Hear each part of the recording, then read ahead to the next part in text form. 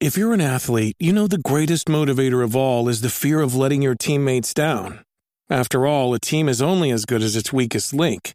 So you owe it to those wearing the same jersey as you to be your best every time you step on the field.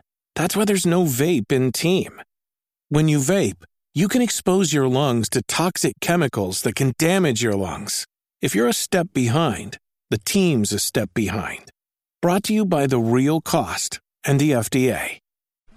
Happy 4th of July. It's a new, completely unnecessary podcast for Wednesday, July 5th, 2016, alongside Ian Ferguson. Howdy. I am Pat Contry. Lots of cool stuff coming on the show today. How about Twitch starting a new social eating category? Splatoon's final Splat Fest is coming in July. We have a couple of weird Kickstarter things. The Dreamcade Replay, what? Well, at least one weird one. We have the YouTube Creators Channel, a huge Counter-Strike betting site scandal on YouTube. That's always fun. And your Q&A. But first, we have sponsors to help keep the lights on. Arcadeworks, the makers of the Omega Entertainment Machine. Hands down the best way to play Neo Geo arcade games from the comfort of your own couch. Sporting a design inspired by the legendary home system, the Omega utilizes the low-cost MVS format to finally put Neo Geo gaming within financial reach. Each Omega ships with the latest Unibios, and the optional virtual memory card upgrade lets players save their progress and high scores. So get yours today at arcadeworks.net. Use coupon code OMEGA NOW for $10 off the purchase of an Omega Entertainment Machine. Do you like car chases, shootouts, and treasure hunts? If so, then head on over to StarlightComics.com and take a look at our flagship title, Angel the Savage Star. She was a mercenary, now she's the most ruthless and feared treasure hunter in the land. Join Angel and her pilot, Brannigan, as they chase after the world's best-kept secrets and greatest riches. But don't cross her, or you'll find out why they call her the Savage. Whoa! With classic adventures and exotic locales, what's not to love? Read Angel the Savage Star for free. Pages are updated twice a week. Wow. Too impatient? Buy the entire issue in PDF format. A limited supply of physical copies are also available. Issue 1 is on sale now, and pre-orders are open for issues 2 and 3. For mature readers only, follow us on Tumblr at StarlightComics.com. Good old Loot Crate's back in the fold for July. You know, Ian, they had the Dystopia crate that just passed, and I actually opened it with Frank. They had a cool RoboCop T-shirt. Nice. We saw some of those at Too Many Games. Yeah, actually. I was wondering where those are coming from. Makes sense. You saw 5 people at least wearing them. That's why. So it had like a metal Terminator head, sort of looked like a hang up, sort of like kind of 3D-ish. So they had some cool stuff last month, and they had the orbs. It's kind of like a I guess like a Mighty Mug, and then it became the pop figures. The orbs. Oh yeah. They had an orbs figure in there as well. So yeah, the Loot Crate every month. It's a subscription. The Dorbs. Dorbs, not orbs. Dorbs. Yeah. I guess because they're adorbs. They're adorable. Is that why? Yes, they're like exactly. just squattier, shorter pop figures. But yeah, Loot Crate every month. You get collectibles, you get apparel, you get a T-shirt, you get usually a toy in there every month. And it's less than $20 a month. You get 6 to 8 items usually. It's licensed stuff. A lot of times it's exclusive stuff you can't get anywhere else. So it's fun. So July's coming up, and it's futuristic. Neat. So they're going to have items from Rick and Morty. Cool. You like Rick and Morty? Yes, I do. Futurama. We both like Futurama. That's excellent. Star Trek. New movie's coming out. Mega Man. So that's huge because that's crossover appeal right there. That's crossover appeal with retro gaming. Yeah, that's fantastic. Valiant Comics still doing business. And so you're going to have a model, a figure, and their monthly tee and pin. So you have until the 19th at 9 p.m. Pacific to subscribe and get that July crate, which is futuristic. So yeah, this is a heads up. Usually when I do the unboxings, you don't. It's too late. It's already out. This time you get a heads up. You know what's coming. You can get this now. Yeah, you can get it. You can get it now. So if you want to get it, go to lootcrate.com/Pat. Enter code PAT. And you'll save 10% off any new subscription. That shows your support for the CU podcast by doing that. Thanks, Loot Crate. Thank you. And hopefully you guys enjoy that one. So, Ian, we were at Too Many Games. Yes, we were. Many games. And there was some drama leading up to the event on your end if you were going to make your flight. yeah, weren't sure if that was going to happen. Gross, horrifying medical issues. But I made it, and that was cool, and it was a lot of fun. My panel on shooters, and we did a retro shooting competition. Went really well. Gave a lot of people cavities with candy. And the crowd was really nice. There was a lot of people this year. By the time our panel rolled around on Sunday, my voice was absolutely shot.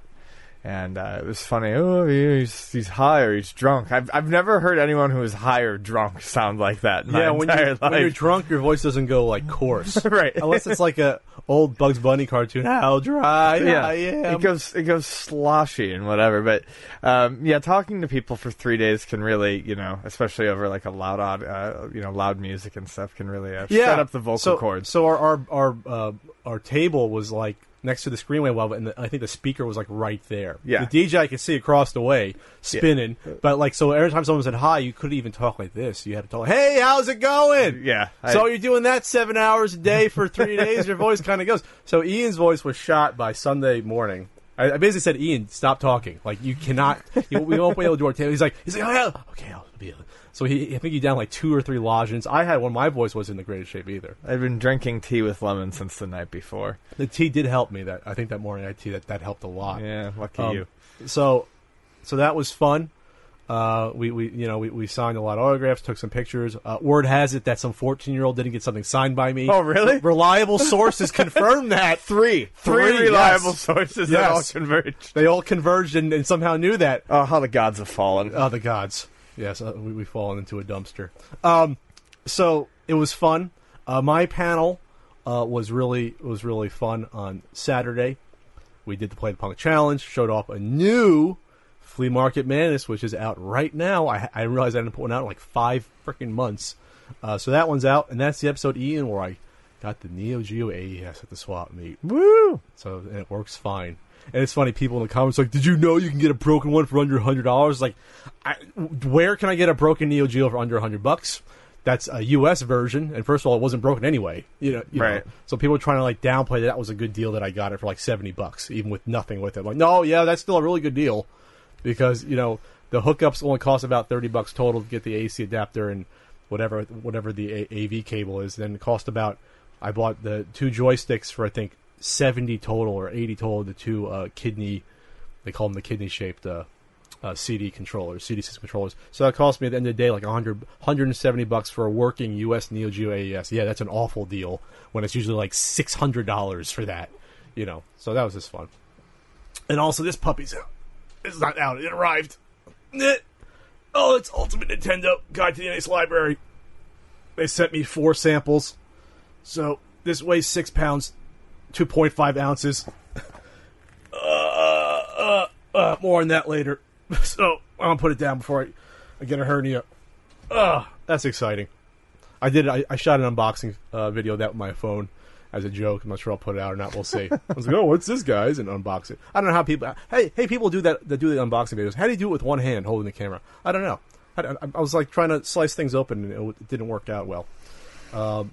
So we have Comic-Con in a few weeks, and we are allowed to say we have a panel. That's all we're allowed to say. On retro video games, video game history, we cannot say what day it is until it's officially up on the site like 2 weeks before, which will be like a week from now.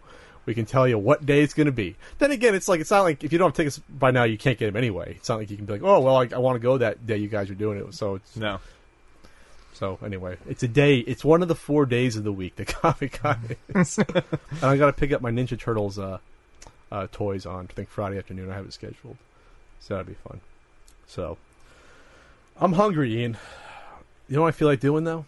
What? I feel like going on Twitch and watching people eat? No, I want to show people me eating stuff. And now you can with Twitch social eating. It's a new category.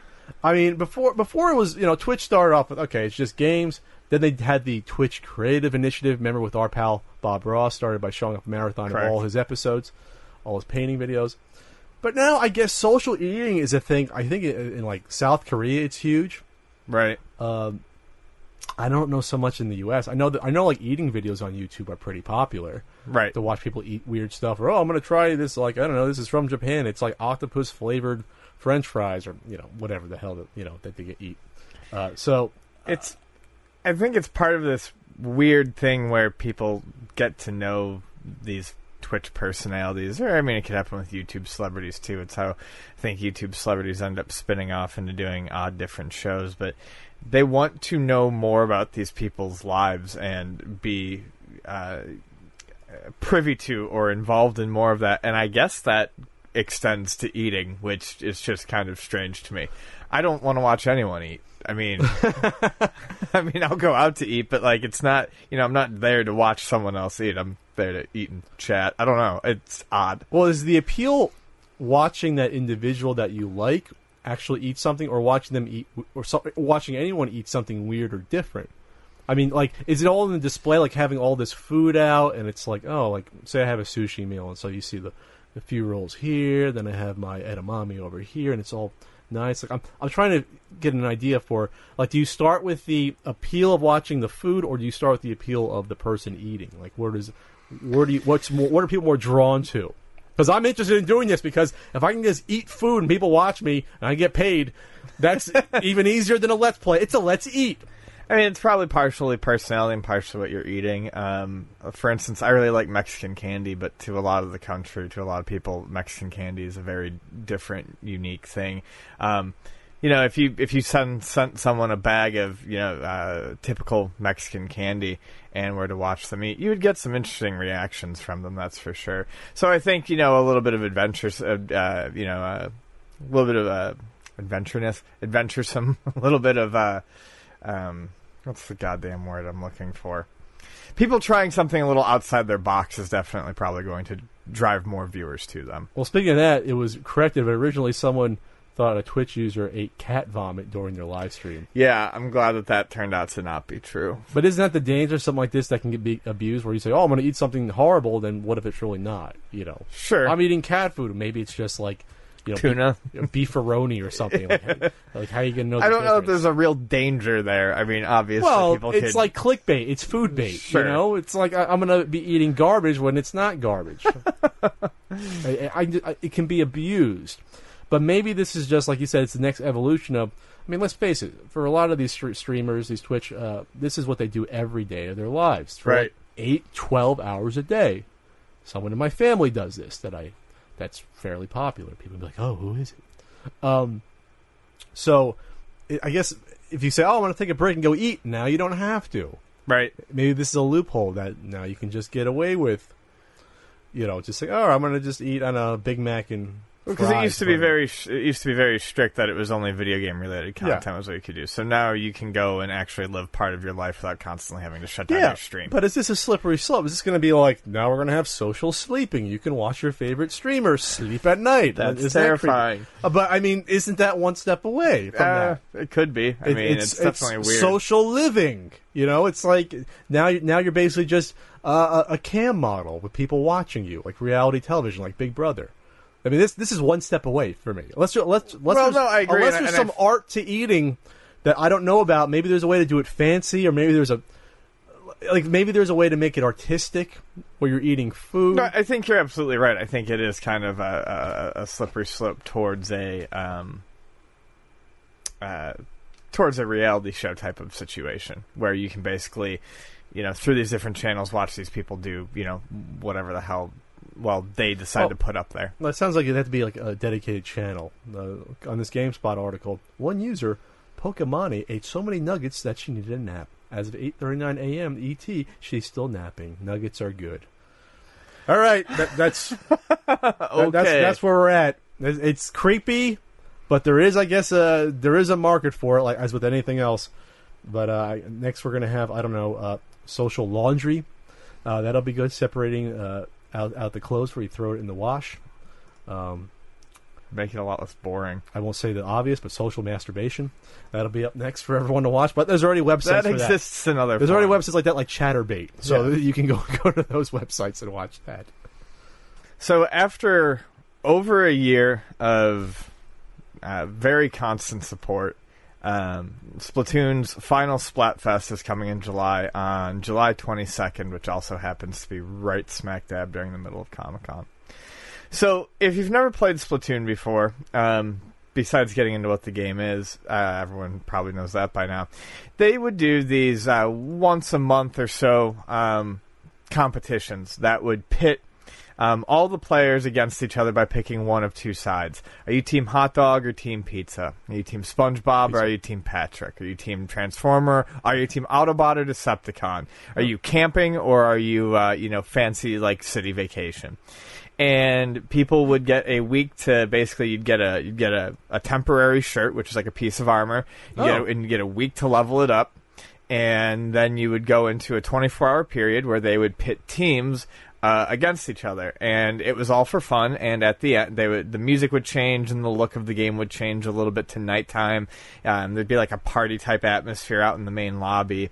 And at the end, they would tally it up based on victories and popularity, and someone would be crowned a winner. One of two sides. One of two sides. And there was a reward involved. They were called sea snails, and you used these to you could re-roll the perks on your armor and stuff like that, or to gain like benefits, like faster reloading. Sure.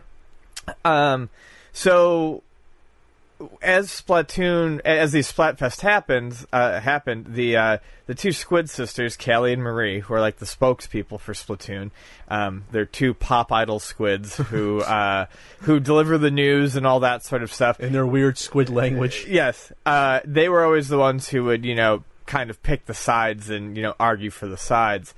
And lots of people have become obsessed with Callie and Marie, so it only makes sense that the final Splatfest is Callie versus Marie. It's kind of sad to see it happen, just because even though a lot of people have fallen off the game, I think, as time has gone on, I happen to know a friend group that very much never, ever stopped playing this game. I mean, really, only until Overwatch came out recently did people, that I knew, start moving away from this. Well, it's been out for a year, right? Yeah, over a year at this point. So, I think people kind of a lot of people are crying foul, saying that Nintendo's abandoning the game, or people are misinterpreting it as the servers coming down. The servers aren't coming down. The servers are going to be up, if I had to guess, for quite some time. Even the horribly botched transition to the Wii U, I believe the Wii servers for Mario Kart stayed up for at least like another 6 months to a year, and the NX doesn't even due out until March. So there's plenty of time to go and play Splatoon. These were once-a-month things, and they were fun, but they weren't the only reason to play the game. Two, I think a lot of people kind of underestimate what probably goes into something like this. A lot of people are like, oh, well, it's just simply just pick two things and let it run. I don't think this is as automated as people think. They have to coordinate different regions. They usually do Europe different, the U.S. different, Japan different. I think they did start mixing Europe and the U.S. together. But they have to tally things, and when this was at its most popular, it required extra server capacity and space because they ran into problems. There's money, there's time, there's effort, there's art to be commissioned, there's things to be done for these. And, I mean, honestly, I can't look at it. I mean, it's sad, but I can't look at it as a bad thing. It probably means that the Splatoon team is off to bigger and better things for the NX, and that, I believe, them being, I think they were also the Animal Crossing team. That probably means work on an Animal Crossing or Splatoon 2 for the NX, and that should be exciting. Sure. There's work that goes into these. They have to watch the servers, like you said. This isn't. I mean, is there probably little cutscenes and things probably for the matchmaking and? I mean, there's I said, there's little bits of art and stuff that they have to do. There is prep work and resources that they make, and in the grand scheme of things, it may look like little, but it is an extra load on the servers, and it is something that they have to dedicate time to once a month. Sure. So these are some of the past ones. We can do our picks right now. First one, it looks like it was cats versus dogs. We're both cats. It was cats. Yeah. Roller coasters or water slides? I was roller coasters. Well, I'd be water slides there. Marshmallows or hot dogs? I went hot dogs. I think I'd actually go hot dogs, considering that. Autobots and Decepticons, wow, they got... Decepticons. Did you get in trouble for that? I'd be an Autobot. Art or science? I think I went... I don't remember. I think I went art. I think... not that it's hard to choose. I would go art, though. Cars or planes? I went cars. I'd probably go... I might go planes there. Pirates or ninjas? I went pirates. I went pirates, yeah. Burgers or pizza? I'd go burgers. I think I went pizza. Naughty or nice? Come on. Naughty. Yeah. Past or future? I went future. They might go past. Pokemon Red or Pokemon Blue? I don't think I was blue. I have no choice because I'm not familiar with the difference of either of them. Snowman or Sandcastle? Snowman. Snowman, yeah. SpongeBob or Patrick? I was indifferent, but SpongeBob thinks Patrick thought mayonnaise was a weapon, so I couldn't get down with that, so I was Team SpongeBob. I think I'm Team Patrick then because of that. I think mayonnaise can be a weapon. Fancy party or costume party? Costume party. I think you got to go costume party. I don't even like dressing up. And early bird or night owl? Oh, night owl. No, night owl. Not even a choice there. So it seemed like they did something fun for a year. Yep. And for everyone who cares, because Pat has no pick, but I'm Team Callie 100%. So is there a difference between the personalities a lot? Oh, this is going to be brutal. Is this going to be brutal? Is it going to be like 50-50 about, you think? No, I think, I don't know. It seems like Marie has a slightly higher fan base, but never once in the history of a Splatfest have I seen words be slung around the way they are over this one. Really? This is divisive. Nintendo did the right thing by holding this one off. This is going to be the time where they're glad there's not in-game chat with each other with voices, because people be cursing each other out over their favorite Pop Idol Squid. Yeah, Pop Idol Squid. Did they have an album they ever put out for these two? There's some music, and the new Callie and Marie amiibo that come out because the Splatfest will be ending. The Callie Marie amiibo will actually turn the square into what it looked like for Splatfest, and they always put on there's like a little concert going on in this corner where they do songs and stuff. And actually, they did a hologram concert in Japan, and they're doing a hologram concert in France for the Japan Expo. Really? Yeah, so they're big. Yeah, the Squid Sisters are not small time. Could this probably be with the Wii U the biggest first party property, new one that came out? I mean, absolutely, without a doubt. There's no question. I mean, these are going to be next Smash Brothers on the NX will probably have these sisters in it. If it doesn't have the sisters, or at least Splatoon characters in it. Oh, absolutely. All right, good on Nintendo. And like Ian said, the game's not going to die out. People will still be playing it, and you'll see a new one on the next console within a year, probably two. This was interesting. We've been talking about Sonic a lot lately. 25th anniversary. We talked about it on the live CU podcast at Too Many Games. At Comic-Con, there's going to be, I think, some event. I'm going. Are you going? Bonnie and I go to all of them. They're actually pretty fun. They're fun there. Are they usually right down the street from Comic-Con? They're at House of Blues. There's usually free food, free drinks. The cheesy bands like Crush 40 who like do the music for the modern Sonic games put on like live performances, and they usually announce like some games. The game announcements in the past have usually always been the least exciting part, but I think people are really, really hoping for something quality to come out of the House of Sonic at this point. You think that for the 25th anniversary they would have had something lined up ready to go, but I guess not. But so the chief brand officer spoke with Sega, this MCV, not totally familiar with who they are, about Sega's plans for Sonic, saying that it's the company's intention to elevate the character to entertainment icon status, saying we are really focused on turning Sonic into an entertainment icon, not just a games icon. We want to go across all platforms and elevate his status even further, which explains why we are doing so much. Sega is really, as of this last year, putting a huge emphasis on quality. So, besides the new game that will be out probably next year, there's a planned Sonic movie, which is blending CG and somehow, for God's sake, live action. Don't really want to know how that's happening. And that's going to be produced by Sony Pictures, coming out 2018. The new Sonic game is going to be 2017. And then the next Sonic game, Sonic Boom Fire and Ice, is going to be on 3DS this September. This isn't the one they're announcing. But that's the follow-up to the critically lambasted original Sonic Boom. They did one for the Wii U, and they did one for the 3DS. I can't remember what it was called, but it got really, really poor reviews. There's also the whole Sonic comic lineup, which supposedly is actually fairly decent right now. I don't read them, but Bonnie does. So the one game coming out on Sonic's anniversary may not be that good because but the one they announce on his anniversary may be okay. That'll be the okay one. Let's hope so. Point. We can always hope. And of course, like we discussed at Too Many Games, they have the Sonic Humble Bundle out right now, which is it out still? I don't know. I have zero interest in it. So what do you think, Ian? Is there a possibility that Sonic could be an entertainment icon? I feel like if that was going to happen, it would have happened in like 94. I mean, if he was really going to transcend and become an entertainment icon, I mean, what they're talking about, I mean, is Mario technically even reached what they're talking about? And if Mario can't do it, I don't think Sonic's going to do it. So Mario is undoubtedly a video game icon, but is he an entertainment icon? Movies, no. Cartoons, music videos, cheesy thing from the past. I mean, that we love. I don't see him in a Nicki Minaj music video. No. So I think entertainment icon is shooting a little too high. Yeah, it's strange because, yeah, like you said, Sonic was for the forefront, a huge mascot, neck and neck with Mario, if not a little bit bigger, for about 3-4 years, up until like you want to say even 96, 97, started falling off. Of the Dreamcast, they were still using them front and center. 99, 2000. Yeah, but they skipped them entirely for the Saturn. I mean, Sonic was in a weird place ever since Sonic 3. Let's put it that way. Sonic CD wasn't that good? That was before Sonic 3. Oh, it was? Okay. Yeah. Okay. So, yeah, I think Sega has to concentrate on putting out like a string of quality games. Not one that might be pretty good.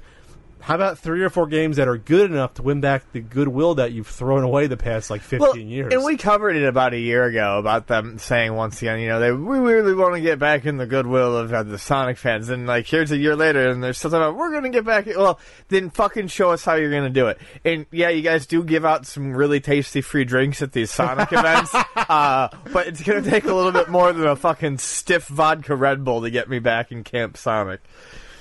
I hope that it'll be poetic justice if the game comes out and does poorly, and you see a shot fired from Mighty Number 9 on Twitter at them. So see, it's not as easy as it looks, huh, Sonic? Yeah, that'd be funny. I actually, when I went back home, I visited my parents on the East Coast, and I found I got it for my sister for her birthday, but she didn't want it. The plush Tails doll from it probably came out in '95. I think it's actually worth money. Yeah, you can ask Vonnie about it. She'll tell you how much it's worth. So I didn't take it back. It was sitting next to my Cabbage Patch Kid, Marky Stevens. Well, there was no room for him. I took a picture with him. I'll show you later. Marky Stevens. I love him so much. Anyway, so the whole point is that even at that point, even Pat liked Sonic stuff. Mm-hmm. But even then, he wasn't an entertainment icon. Then. I think, yeah. Oh, Marky Stevens. So the My Nintendo Rewards program is continuing on. Just yours. Just mine, not yours. Just the My Nintendo. Mine. All mine. Nintendo Rewards program is carrying on, and it's rolled over with some new offerings that you can buy with the coins that you get using digital purchases of video games or things that you can earn via, currently only Miitomo, but I'm assuming it will branch out to the other mobile ones that they're using. Miitomo, you get the gold coins for answering the questions, is it? You get gold coins for download for digital download titles. Okay. And then platinum. I don't even remember how this works, and this is the problem. It's really kind of poorly thought out. I can't imagine. It does not seem like the retention for Miitomo was very high. I'm putting it on for the first time right now in about 2 months. I thought it was pretty enjoyable for what it was at first, but I have a tough time keeping up with more than one social media, one type of social media. And as fun and nonsensical as Miitomo was, I couldn't log in every day and just answer these questions over and over again. No, it's like homework. Yeah. It's like, what's your favorite food? It's like, I got to answer that again. Did I answer that last week? And it seemed like a chore to me to constantly do it. The gold coins are the ones that I believe were only available when you did digital purchases. Unlike the old Club Nintendo, there is no reward for physical purchases. Fuck you if you want to buy the game physically. You only get a goddamn reward if you download it. So, I mean, there's some decent games on here. Metroid 2, Wario Land 3 is available now. Donkey Kong 3 for 40 gold coins seems like a fucking joke. Is that too hefty? For Donkey Kong 3? I'm not talking Donkey Kong Country 3. I'm talking Donkey Kong 3. Oh. Yeah. Well, it looks like that's their price range up for all the NES and Game Boy era games. Mario Kart 8 DLC pack, which is kind of cool. But then a lot of these are like, you get like a percentage off of what you're buying. 30% off Earthbound Beginnings, 30% off Legend of Zelda Ocarina of Time 3DS. With your 50 coins, the problem is these are things that, and we kind of already discussed this, I believe, but these are things that even with the discount, it's like, why not just go out and buy a used copy of it that you can probably find for cheaper or reasonably similarly close to that price? As neat of an experiment as Miitomo was, I think for this My Nintendo Rewards program to really take off, they're going to have to hit big with something else that's going to last. And I really think people were upset because they were really hoping for some sort of game. You know, there's almost no game to Miitomo other than the Plinko style. Yeah, the Plinko Pachinko style thing. What they did, which was kind of cool, was they surprised everyone with a social network, and people realized that they had plenty of social networks already to pay attention to. So the coins I'm getting here, I trade them in to play the game that I can win these for. Then is that what it is? Not exactly. Oh, Jesus! I've already forgotten how it works. Like I said, all I know is that the gold coins are ones that you get for downloading. These are Miitomo coins, not gold coins. So it's different. Okay. And you get game tickets that you can win these coins. No, that you can use to play the Plinko drop game. See, it all makes perfect sense. It all makes 100% perfect sense. I got an 8-bit Link tee, though. Okay. I was waiting for a decent shirt. So this is the least informed we've been on something in a long time. Well, that goes to show you, I guess, how poorly Nintendo's done against the platinum coins, I believe, were the ones that you got for doing like certain things, like logging into your My Nintendo account every week, which I did, twice. And those are the ones that get you the cheaper discounts off of certain things. So basically, it's gold coins are the most valuable. Oddly, the platinum coins seem to actually be less valuable than the gold coins, and then you just get the actual Miitomo. Well, you get the My Nintendo missions. That's how you get the platinum. Yeah, right? exactly. Okay, there it is. And those are the ones that are offering you like 50% off Mario Party Island Tour at 300 platinum coins. Let's see what the missions are right now. Link Miitomo to a Nintendo account, you'd get 100. Let's see. Add a friend using the face-to-face method, 100. You've done nothing with this program, so what it's showing you is all of the starter ones. Oh, okay. I've given 3 answers in one day. Maybe I haven't. I've never done that. Long story short, if you're still playing Miitomo, they've rolled over all your rewards, and go check them out. I think Nintendo has a lot of work to do on this program. Do you think if they get more interactive games with Miitomo to work towards some of these discounts, that could be... I think if they can incentivize you to keep using the program a little bit more, like giving you a game that's free to play that you might bite into every once in a while and get something back in return from them or whatever, I think that the program might stand a better chance. It's still nice that Nintendo does something. People forget that other companies don't really do anything like this. But it's certainly not nearly as cool as what we once had with Club Nintendo. Lawsuit around Ian's favorite current game, Overwatch. It's cracky. All right, so Blizzard's coming after this company. It's called Bossland. And they also, in the past, were sued over World of Warcraft buddy bots, which I'm not sure what that is. I'm guessing they're like friend bots that help you out. Probably. To fight. So Blizzard's coming after them for creating this Overwatch cheat. Like somehow it's a subscription? It's a cheat tool. You pay a subscription to use it. I'm sure it authenticates it whenever you try to launch it. It's called Watch Over Tyrant, and it allows you to see the location of all the enemies and their current health at any given time, which, of course, gives you a huge advantage in a team-based or team-centered objective-based first-person shooter. And they are suing for damages due to a number of things. $10 million. It's goodwill and reputation. But what they're actually seeking damages for is the harm caused to the user experience over the initial period where this program was being used heavily. Because if there's one way to immediately get people to not have any interest in your game, it's to have them get their ass kicked and have them get their ass kicked unfairly time and time again by people who choose to pay to do it. And we've talked about it before. I have no idea how anyone finds this fun.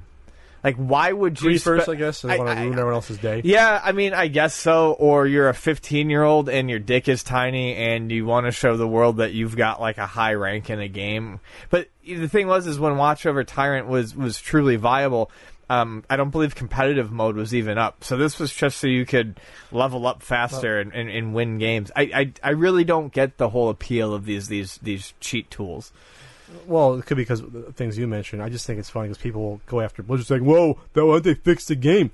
This fucking cheat came out days after the game came out. Right. So it's like they couldn't foresee everything happening, so they got to then, respond to it. It's like terrorism, counterterrorism. You know what I mean? There's a chicken and the egg thing going on. So they will deal with the people using these. They just have to figure out how, and then they'll implement it, and then wipe out the people using this. They can do it. They just need time. They'll be banned, and I'm fairly certain that Blizzard has already stated that cheaters on this will not be tolerated. It's already been stated that bans have already gone across to people who have been using the cheat devices, and Blizzard is taking a basically zero tolerance policy to cheating on this game. This is their baby. They've been working on this in some way, shape, or form or another, even back when it was kind of a soon-to-be failed MMO called Titan that never made it off the ground. They've been working on this for a decade. They're not going to let a bunch of cheaters come in and ruin the game on day one. They're just not going to fucking do it. So I guess the one caveat here is that legal action was filed in California, and this Boss Land company is in Germany, so they think they have no jurisdiction for it. So how much could they actually bring a civil suit to them? It'll be tougher. Right. But they can still put pressure on all the users. They can ban players. And then, hell, if they wanted to, they can make example out of, it'd be shitty, but they can make example out of players for breaking the EULA and go after them individually. But they won't do it, though. No. But they always could if they wanted to. Sure. And when people say, what's the copyright infringement? Well, they're using code from the game to make their product. Sure. Yeah, and exactly. You can't do that. You're basically reverse engineering the code to figure out how to interact with it. So Blizzard said, we will continue to aggressively defend our games and services within the bounds of the law in an effort to provide the best possible experience for our players. We want to use this as an opportunity to remind players who might not be aware using bots, such as those distributed by Bossland, to automate gameplay in our games will result in a loss of access to those games. So you're going to pay for your subscription to this cheat. You're going to pay for the game. You're going to be out of money for both, basically. Right. So just don't be an ass. Just have fun. Play a fun game. Don't cheat at board games either, because I know people that did that, and it really pisses me off. Cheating at games is one of my least. You should be allowed to take a knife and just stab someone in the eye for cheating in a board game. That seems fairly. I think that's fair. All right, fine. Right in the eye, right in the old goddamn eye. So let's talk about a Kickstarter project that's currently in the works called Dreamcade Replay. Universal Vintage Gaming Console by Dreams Arcade Inc. So what this is it's basically a mini computer that is focused on running games from the vintage systems like the Atari and the Coleco, all the way up to, I believe, PlayStation 1 is about as high as they're going to get. And it comes with a series of, it comes with a bundle of licensed games, and then it comes with means to access and obtain other games, most of them for free, sometimes at a cost. The interesting thing about the Dreamcade Replay is that they're offering it in 3 different physical formats. Mm-hmm. The first and the smallest one is the Dreamcade Replay Classic, which is a small-looking Atari-type system with a controller that they would like to put out at the Kickstarter price of $289. $289 with a shitty-looking controller. $289. The Dreamcade Replay Mobile, which is like a 15-pound like mini arcade machine with an 8-inch screen. 8-inch IPS screen. It looks like a little mini arcade. Has player 1 and 2 buttons and has 9 buttons on the front and a candy. What are those called? The HAP controllers with the candy button. Joystick. It's arcade buttons. The joystick. That's a Japanese ball top. Ball top. Okay. No, Candy Cab is something different. That's going to be at the Kickstarter price of $599. Woo! And then there is the Dreamcade Replay Arcade Edition. For the real arcade lover, it has a trackball integrated in, the same joystick and button setup, and that one's going to be $399.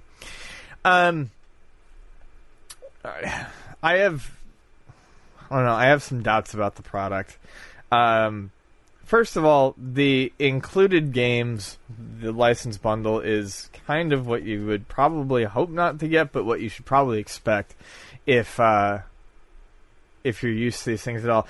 You're going to get a lot of Atari licensed games because it seems like it's really easy to license old Atari games. So packed in, you're going to get Ms. Pac-Man, Asteroids Deluxe, Centipede, Crystal Castles, Major Havoc, Missile Command, Pong, Red Baron, Space Duel, Super Breakout, etc.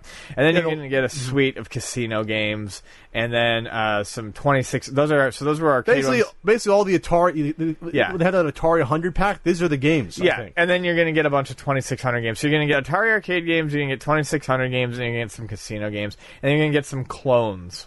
I'm not sure how they had the permission for the clones. Yeah, I'm not sure either. Donkey Kong Jr. Ugh, now you're getting in touchy territory. Yeah, Mr. Driller, Ghouls and Ghosts features same gameplay with slightly different graphics and sound. And then there is going to be a method to which you can connect it to the internet, and you can go searching for games and add them to your system. Sure. It was before that though. There's an SD card, micro SD card, a USB drive to also put your own ROMs that'll be into this GUI that you can select and play these. Sure. Different, I guess, emulators that'll be built into this system. Right. But this is the troubling part to me. Go. Well, no, take it. Oh, okay. So they're offering this service on their website called Retro Reload. It's at dreamarcades.com/replay, where you could literally search for ROMs from NES, Super Nintendo, N64, Genesis, Atari 2600, and right now it says other systems are disabled. So I pick a game, Ian, any game on those systems. Let's go with Quackshot, Donald Duck. Quackshot. You had to pick the one. Oh, it's not Genesis. Quackshot. That one's not found. I'm just going to say I'll pick one. I'll pick Rolling Thunder. You hit Rolling Thunder. On the left side of the screen, it's actually pretty cool. A little mini video of the game comes up on the Dream Arcade's arcade, so you can see that the game is. On the right is a menu of all these ROM sets I can download. Rolling Thunder 2. Rolling Thunder Revision 3. Rolling Thunder Revision 1. Thunder Force AC, I guess anything with thunder in it. Space Thunderbolt. So this is a ROM, Operation Thunderbolts on here. It's a ROM search engine. It's a ROM search engine. Searching out, I'm trying to see how many different... These better not be hosted on their site, or they're in deep shit. No, it would not be hosted on their site. I don't understand the actual ins and outs of it, but there are various... I can't even remember the name. There are media players that are like this, that are basically like Netflix, that act in a way that where... why can't I remember the name of them? Anyways, where you can... one's called Genesis, actually, where you open up a professional-looking user interface and you type in the name of a TV show or a movie, and it basically aggregates from streaming sites, torrents, and things like that, places where you can access this file or this show, and then it will stream it to you, or in this case, most likely download it to your system. So this is what this probably is. Yes. The problem is obviously there's some dubious legality here. The other issue is once this sort of thing is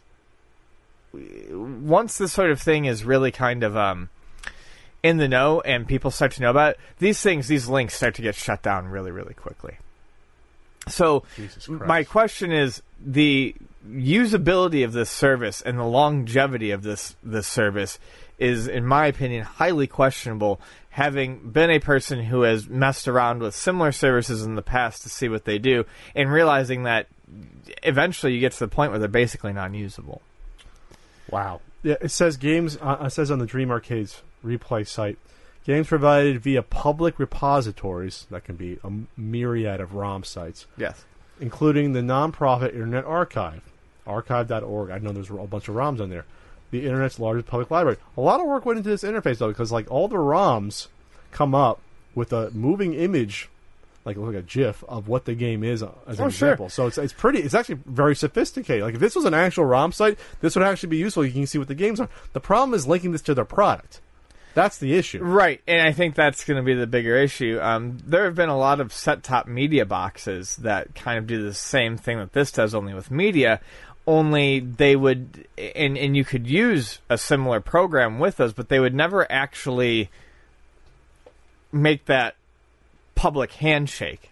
Sure. You know, they would do what this is doing and talking about the bundled in games that you can add your own stuff, but they would definitely, it seems like, steer away from mentioning this sort of service, because once you start mentioning this sort of service, like, I mean, you're obviously entering a legal gray area, or, I mean, if not black and white area. Yeah, at this point, I don't think it's gray. If you're providing a product, basically saying, well, we have this service that you can easily just get all the games for free illegally, that's where the jump is made. It's not just providing you with the product that you can use it for that, it's providing the means to get right.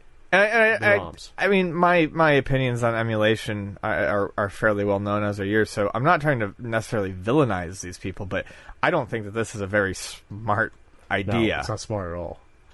I mean, it seems like a bad business idea. I'm not even talking about the cost of this thing.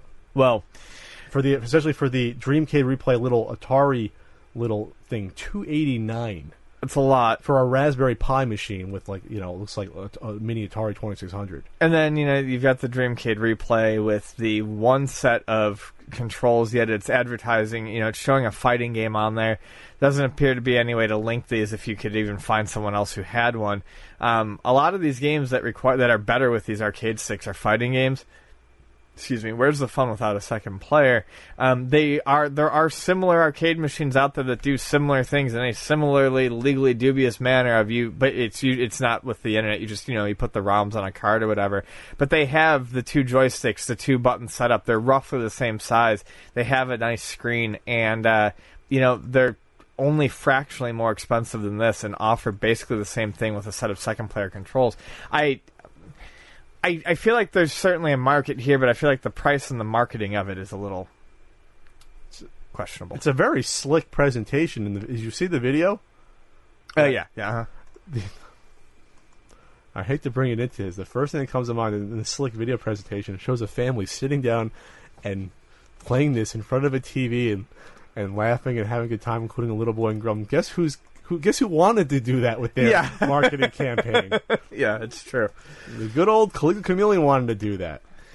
So it looks like in this, the quality of the products I can't even question. They could be good, they could be bad. But yeah, it's just the team linking it to an emulator download search engine. That's where it could be troublesome. So. Yes. All right. Well, I mean, we're probably going to give them a boost by putting this out, but we'll see if it hits this goal. I'm not sure it's going to hit the goal, but we'll see. So Capcom came out and a few weeks ago during E3 released a demo for Resident Evil 7, and it got a lot of people excited. It is it's Capcom trying to make Resident Evil PT. I mean, it very much is. I mean, it was a fun little demo, but there's no way to doubt. There's no doubt about it that they looked at PT and said, "We need to get some of that going on with us right now. We need some of that excitement that PT had at one point." Well, because the demo is from the first person, like PT was. There is no real action you can take except for to examine certain objects. There's no weapon, no nothing like that. There's a very small inventory you can pick up. But the amount of interaction is very minimal, and basically it walks you through a very atmospheric experience of going through with a house and a reporter, and shit goes bad, and you have to try to escape the house. And, you know, after about 20 minutes of playtime, you think you're about to escape the house, and someone grabs you from behind and says, "Welcome to the family," and punches you in the face, and everything goes black. Bunch of weird things happen during the demo, one of which involves a set of like mannequin dummies. But at one point you can find an item in a drawer, and it's a mannequin dummy finger, and there's no apparent use for it. At the beginning of the demo, it simply says "escape the house." And at the end of the demo, you leave the house and you get pulled in by a guy and you get punched. So I think people felt that, much like PT, there was a right way to go about completing this demo and a wrong way to go about completing this demo. And I think a lot of people, 24, 48 hours in, thought it hinged somehow on using this red herring dummy finger. So that's the trick. The finger actually doesn't do anything yet. And Capcom came out after 2 million announcements and said, the finger doesn't do anything, basically. The path is closed for now, but patience. And it's got the picture of the finger on there and a little bit more. And it says about a certain finger. And there's rumors that there may be some sort of update to this demo in September because it's showing a September calendar. There's a picture they put out with the finger. There's like a little piece of paper saying the path for now is closed, but patience. And then there's a calendar board, those ones you used to have like on your desk. And you can make out September in the top left. So maybe that means you got September, another part of the demo, or we don't know. A lot of people got angry at Capcom over this. A lot of people, because of time wasted and stuff like this. I mean, honestly, what do you think is going to happen in a demo? I don't know. I couldn't get particularly worked up over it. I played the demo once or twice, about twice. Tried to see if I could figure out anything to do with the finger the second time. Couldn't. I mean, there's a very limited area of place. Like, there's a very limited area you can interact with. And I just said, well, that's cool. I'm good with it. And when someone solves it, if someone solves it and there's something to be solved, then I'll find out about it online. People got upset and said that Capcom was wasting their time and misleading, and I don't know. Frankly, it's a demo, and I mean, I don't want to say Capcom trolled you. I mean, that's what happened, and there's been other games where they put items in it that aren't useful. Right. I think well, lots of games have red herrings. As a matter, I mean, especially old PC adventure games, which is, I think, why in part I'm not really all that upset over it. We're used to this. You just get used to the fact that there are items that mean nothing. I think what bothered them was that it went so much for a PT vibe, and that there's almost no items to pick up in the game, that they kind of assumed, well, if I can pick this item up, there must be a use for this item somewhere. Oh, God. And I think it was a matter of expectations over what actually happened. They wanted so badly to compare it to PT that they were like, there has to be some sort of secret that we haven't figured out yet. And I think it led people to get a little too into the demo and a little over upset when they found out that there wasn't anything you could do with it yet. But it's not like you couldn't beat this demo, right? No, I mean, you could go through. I mean, you could go. No, there was no multiple endings. There was. I mean, there may be in September. But there was one ending, and it did a good job of showing off the atmosphere of the game, just like PT was supposed to do. And I mean, the demo for me did what it was supposed to do. I always hate to get into an entitled gamer rant, but when it's a fucking demo you're bitching about that you can play through anyway, it's like, come on, man. I don't know. Relax. Like I said, I understand the people who really wanted to find like something else, but after a couple days, you just stop. You just stop. Not a finger. Or what if it's Harrison Ford's finger? Get off my plane. All right, what do you got next there? Well, this one's kind of sad to me, because I was a huge fan of this series, and I've played Little Big Planet, a decent amount of it. Not decent. I did play it, though, at some point. The Little Big Planet servers are shutting down in Japan, and it's not just the Little Big Planet 1 servers or 2 servers, because it's series servers. Even the carding? Even the carding, which was, I believe, probably... I mean, obviously you couldn't access it through the standard Little Big Planet games, but it was probably all part of the same thing. They're shutting them down in Japan. They'll continue to be up in the U.S. and in Europe, but its time as a, central focus, I think, for Sony is over, which is a shame. I feel like I'm one of the only people who ever really, really enjoyed Little Big Planet, but I don't think it ever ended up doing what Sony really wanted it to do, especially after the second one. The third one certainly did not do great in sales. They thought it was going to be like their breakout new icon mascot, maybe? Yes. And the third one wasn't even done by Media Molecule, the people who did the original, because they were doing something else. They were doing Tearaway for the Vita, I believe. And they're all great games, and it's sad because there are millions and millions and millions of levels that if you have Little Big Planet 3, you can play. And yes, a lot of them are shit, but a lot of them are a lot of fun. And I have a lot of fond memories playing these games with Vani. And yes, well, once again, I will state that this is only in Japan for right now. I don't think that this shows a lot of hope for the servers staying up in other regions for much longer. And the big reason why is it didn't. The third one failed to set gamers on fire like I think they hoped. This is a game that I've been wondering about the future of, sadly, for quite some time, because here's a game that came out at $60 brand new, and I bought it. I bought the third one brand new. Big fan of the series. Within a couple months, it was being sold for $30. Brand new. This is a game that has been on the past, 8 PlayStation Network flash sales for $5 for the whole game. And the download price of it is already $20. So my question is really, why is Sony giving the game away for so cheap if they don't know that something is going to happen in the very near future?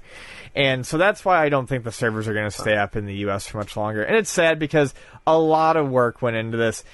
This was kind of like the proto Mario Maker for consoles, at least. This came out before Mario Maker, and it offered you a much, much more complex set of tools, which was both the really cool thing about Little Big Planet and also its biggest downfall. Was by the time you got to Little Big Planet 2, you could do all sorts of wild shit in that game. There were people who were doing really crude reconstructions of the first level of Wolfenstein 3D. And I don't mean in side-scrolling platformer form, I mean recreating the first level of Wolfenstein 3D. Making puzzle games, making RPGs and real-time strategy games out of a tool set that was meant to be used for platformers.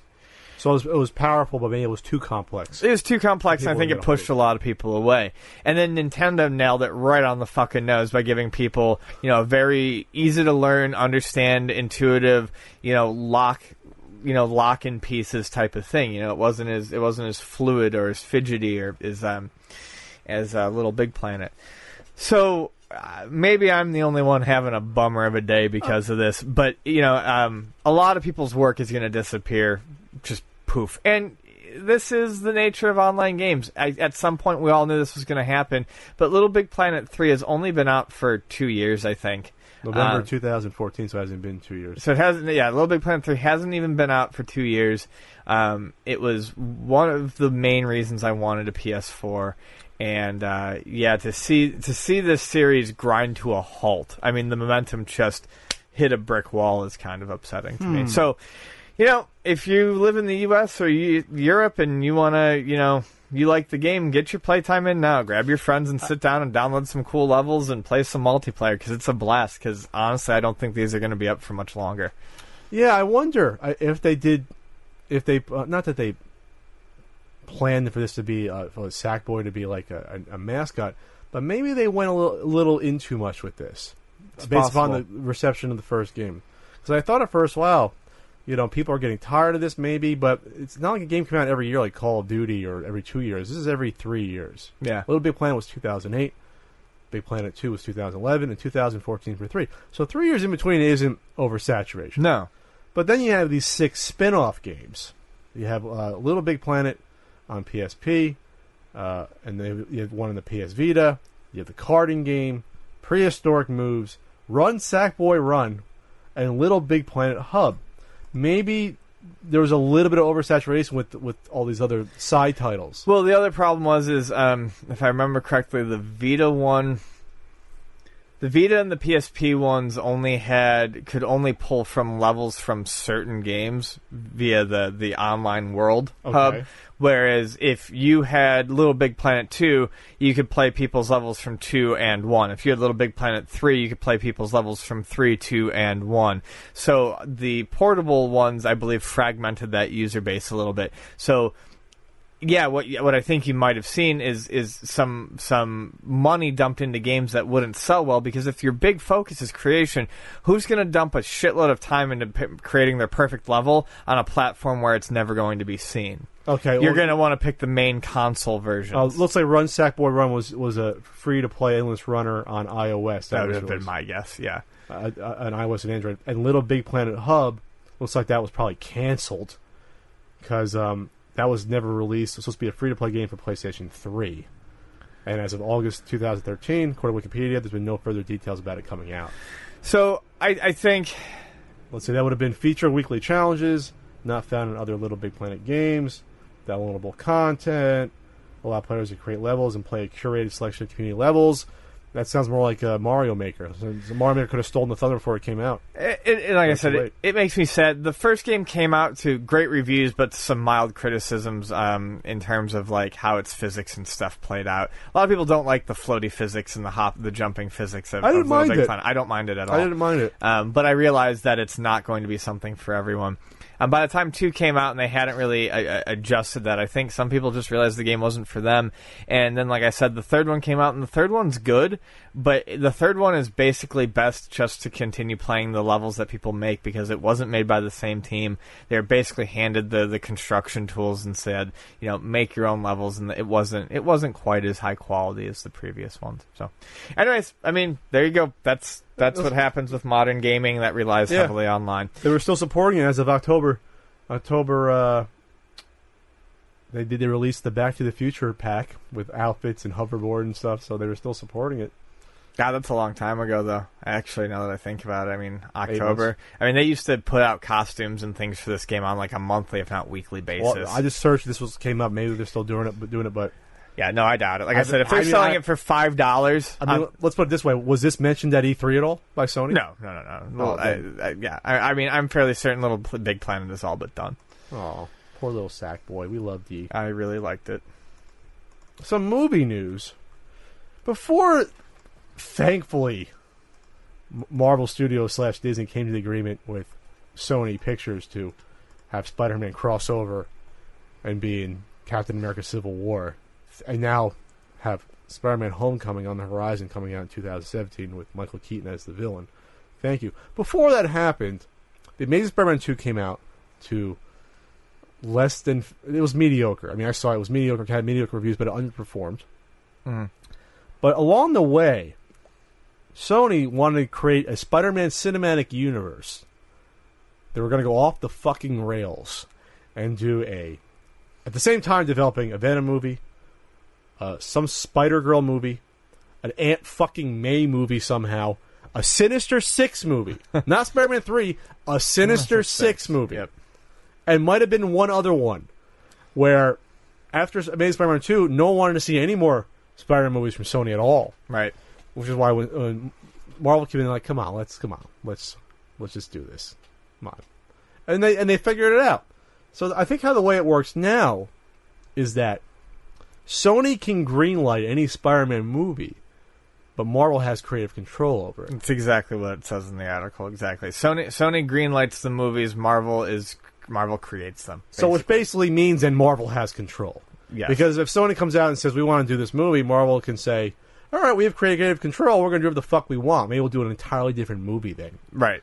So this is why it's still a weird relationship. But it still makes sense to have Spider-Man be in the cinematic universe because as he showed up, talked to fucking Iron Man, fought with Captain America, had the, hey kid, where are you from? Queens, Brooklyn, and the whole fucking crowd cheers, and it's a feel-good moment. It makes sense to have Spider-Man interact, he's a flagship character, interact with the rest of the universe. He would have been, it was weird up to this point without it.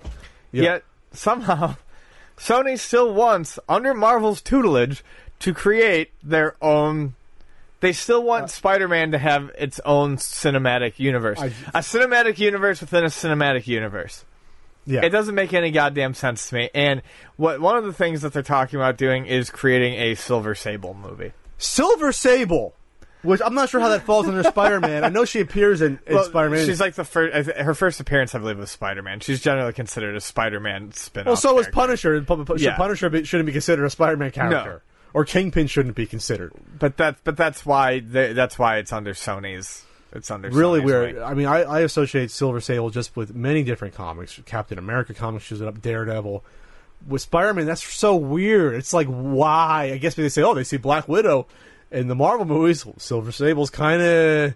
It's in the ballpark. It's a mercenary character. She's a mercenary who takes out war criminals. Yeah, so it's like, but I just don't see a reason to do a Silver Sable movie. No. I just don't. I'm not saying you can't do one, but it's like, it's not like she's appeared in other movies where you can say, I mean, if Marvel's a little unwilling to do a Black Widow movie, you can't do a Silver Sable movie. And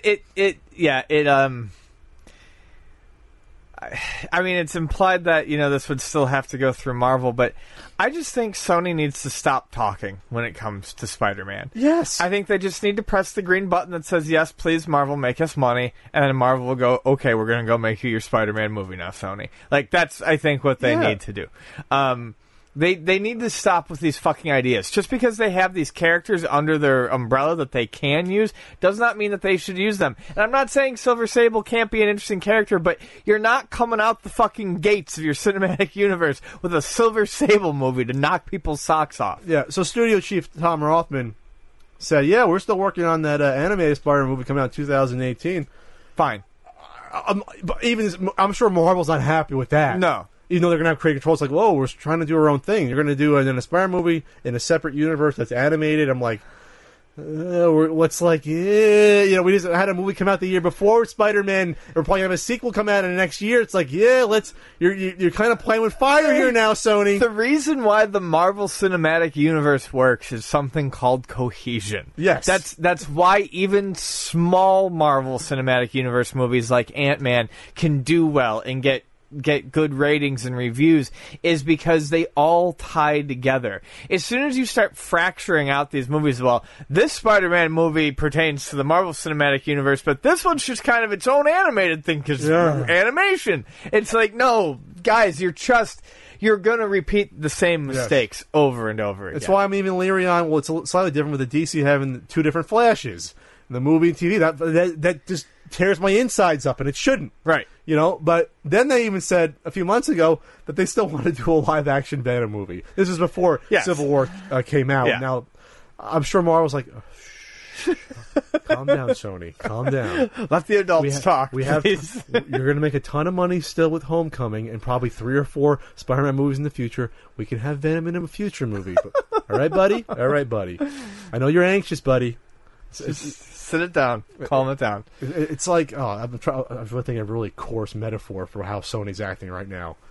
But it involves like getting a hand job in the back of a bleacher or something. But anyway. So, I mean, is there any property that you'd want to see from Sony involving the Spider-Man universe that isn't Spider-Man at this point? No, at this point, I just want Marvel to have all of their heroes back. I don't want anyone else having any... I didn't even go see Apocalypse. I didn't either. I just couldn't bring myself... And that's Fox, I know, but I just couldn't bring And I like Days of Future Past. I didn't see it. I like Days of Future Past, and I'm a massive, massive fucking X-Men fan, and I just couldn't give a shit. It's already out of theaters. It's only been like 5 weeks. I went to check last week, and I'm like, whoa, it's playing in one movie theater in La Jolla? I was like, really? The quality of the Marvel Cinematic Universe movies is such that I'm more than willing to look at what they shake up with DC because it's a different ball of wax. But when it comes to Marvel movies, you're spoiled. We're spoiled. I'm spoiled. I can only look at the Marvel Cinematic Universe one. We're absolutely spoiled. It's kind of sad. And it kills me because, I mean, I know Spider-Man's your favorite, and you're getting on track with him, but the X-Men... After 15 years, I'm getting on track, buddy. The X-Men have always been my favorite, and I just... please bring them back in. They're doing that TV show that's going to come out, which might be associated. I think eventually it's all going to come back in like 10 years. It's all going to be back. We're going to be 70 years old, but... You're going to finally, before Frank dies, he just wants to see a Fantastic Four movie done right. Just give him one. I would love to have seen Chris Evans and Hugh Jackman just once on the same screen. Just once on the same screen as Cap and Wolverine. You'll see a new Wolverine. He'll be 5'5". He'll be a small one like the comics. And right. He'll be like, oh, it's not Hugh Jackman, but... I think they'll have to recast everyone at some point. I mean, no one's looking forward to Chris Evans being recast. Or Robert Downey Jr. being the first one because yeah. he's already 50 and can you be a 70-year-old Iron Man? Technically, you can, but they'll just de-age him like he's a teenager, like in the beginning of Civil War, which was excellent, by the way. All right, so okay, Sony, just don't. You got a hand job. Don't go out buying hookers. Is what I'm trying to say. This is interesting, coming off of the topic we had, not at the live podcast, but at the one we did right before that. There is now the YouTube Creator Hub, which is a basically help program for new YouTube creators. And the more followers that you have, the more subscribers that you have, the more you will be... the more programs and workshops you will have access to help you increase your output, the quality of your output, how to attract more subscribers and things of that nature. So it says when you start your channel, you start with graphite benefits, which are open to all creators. And as your sub numbers get bigger, you'll unlock new benefit levels, which include all sorts of perks from workshops and events to production access at the YouTube Spaces and a whole lot more. So as you grow, you can go to those YouTube Spaces, like there's one in LA and there's one in Toronto. And they have high tech equipment, and you can shoot there and use their equipment. I could access them if I wanted to. All you have to book the space ahead of time, and then they have camera equipment, editing equipment, huge green screen spaces. I mean, it's legit. That's crazy. It's a really cool idea. You got to be local to them, obviously. But no, they can't have them available to everyone. They have to have some filter system or we'll get nuts. Right. Obviously. So, this is available for free. And as stated, you get more the bigger that you get. Yeah, but you start off with like basic support. Yes. For monetized channels, which almost anyone can be monetized, so that's everyone. It used to be you had to be on a network or you had to be part of it. Now basically anyone can be monetized. You sign up today, tomorrow you can probably be monetized. Crazy. So it's interesting because this plays off of what we talked about 2 podcasts ago, the YouTube Creators Guild, which is kind of the same sort of thing, only you pay in. The Internet Creators Guild. The Internet Creators Guild, where you pay in and you receive the same sort of support back in almost like a union fashion. So really the question here is, which is going to be... Is this going to steal some of the thunder from that Internet Creators Guild? Absolutely, because this is ready to go. This is free, and it has everything laid out already for you. What you're going to get out of this. How much of this do you think was a response to that, or how much do you think this was just timing? It had to be timing. I mean, this announcement came out about 2 days after they started, I think, taking emails and I think admission money for the Internet Creators Guild. Okay, so it's just timing. But I don't think YouTube was happy seeing that Internet Creators Guild, because they're like, ooh, you're going to be making money off of basically our product in a circuitry way. You know, it's like, but this is why I like this. Because I can see it. We're still waiting on the Internet Creators Guild but this stuff is concrete. Learning about copyright on YouTube basics, and there's cute. You watch a little video, it has little basically Muppets, a 5-minute video telling you about copyright. I mean, it's cute, but they have the content ready to go here for you to access. How to submit a copyright infringement notification, how to submit a counter notification. I guess if you have to counter someone, retracting a claim. It has it laid out for you, with all these clickable links. Copyright strike basics. What is a content ID claim? How content ID works. Checking your account status. These are concrete learning tools right now that I could go into and look at. How to keep your YouTube account in good standing. Features available to accounts in good standing. And this is just for the copyright and having how to appeal strikes. This is something that right now, like I said, I can go and access. There's free music and sound effects through this program that you can download and use. So we wouldn't have to worry about copyright or people doing content ID claims for that. That's pretty cool. Yeah, it is. This is the Academy part of this Creator Hub, I believe. This is all the free. This is the graphite level. Oh, so this is even getting into the next levels. Yeah, once you get up to the bronze level, the 10,000 subscribers to 1,000 subscribers, 100,000 subscribers. That's where you unlock production access at YouTube Spaces, become a YouTube ambassador, channel consultation program, and things like that. There's different events based upon your subscriber count. You have access. I mean, at the 0 count, looks like there's still events you can go to. But then you can filter on different events you can go at different locations. Probably workshops. YouTube Space Tokyo is having one on July 17th. Let's go to it, Ian. This is smart because the subscription fee is basically built into how much money you're making. It's not quite the same as, okay, I'm paying for access to everything off the bat. This is like, okay, how much are you really using YouTube? We're gonna tailor this hub for how you're using it. Sure. If you have 1 million subscribers, you're doing this for a living, you have access to all these features that, hate to say it, someone with 500 subscribers may not even use that. Or why would they? Or need to, or want to. Right. So, I mean, obviously, should everything be available to everyone? In theory, sure. But then again, that might be tough in terms of infrastructure, in terms of building it out for everyone. Well, I mean, strictly from an infrastructure standpoint, it's hard, and it also puts a little fire under the ass of people who really do want to do this as a living. Sure, You want access to these YouTube spaces, then put in the work, get yourself up to the 10,000 subs, and then you can. So there's 4 levels: Graphite for everyone, Opal, Bronze, and Silver and up.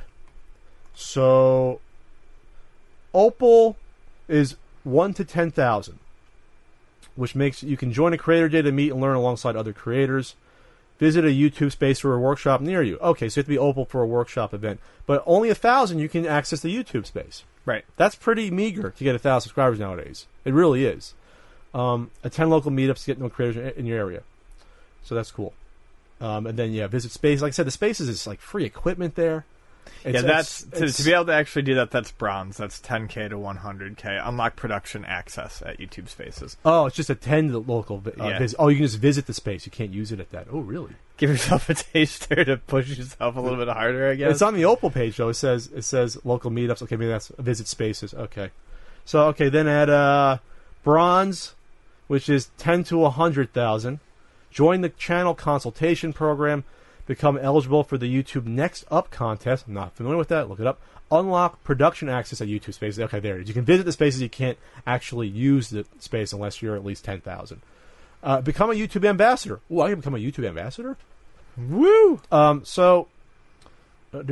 You can talk to a YouTube partner manager for personalized advice and support when a spot opens up. It's going to be limited, but at least you have it. Yeah, production access. Enter the Next Up contest. Eligible creators can enter the YouTube Next Up contest. Winners get help with new equipment. Ooh, new equipment. They give you new equipment. And a spot at a week-long creator camp at the nearest YouTube space. All right. Be an ambassador. Become a YouTube ambassador to meet creators near you, talk videos, help them make the channels awesome by hosting happy hours in Creator Dinner City. So I think guys like Kevin Lieber and Andre Meadows were ambassadors because they appeared in some of those, I think I told you, tutorial videos in the past. They count as YouTube ambassadors, I believe. And then at the silver level, which is what I'm at and up, that's 100K plus. Redeem your play button. You get the play button at 100,000. That's what that means. Claim your spot in the Creator Hall of Fame. Not sure what the hell that is or if I want that. Because a lot of people have 100,000. It's not a big deal nowadays. Access exclusive events. Get your very own partner manager. I'm guessing that means if you're not already partnered on an MCM, if you're just a flat help. YouTube partner. So you get your button, which I have. It's cool to have a button. You get one-on-one support. Again, this is at 100,000 plus. Unlock exclusive production access. So I guess there's even higher levels of production. And then there's exclusive invites for events. Okay. So the point is that there's a lot of stuff here to go through. Besides live events, creator meetups, access to live people to talk about issues, sound effects and music that are free to use and copyright free. This is all free that you can go get right now. So like you said, was this a response to the Internet Creators Guild? I don't know, but I cannot picture the Internet Creators Guild offering that much more than what this isn't. Yeah, that's fair. Is that fair to say? I think that's fair to say. So, I mean, perhaps some more one-on-one tutelage or something like that. Maybe. I think if I'm paying $5 or $10 a month, I better have someone I can talk to at a drop of the hat. Right.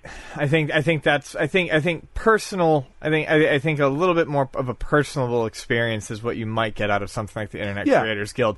But I think when you realize that Internet Creators Guild is mostly talking about YouTube creators, I mean, at least that's what most people are going to look at it for. Yeah. This probably seems like I'm going to keep that $5 in my pocket, or that $10 in my pocket.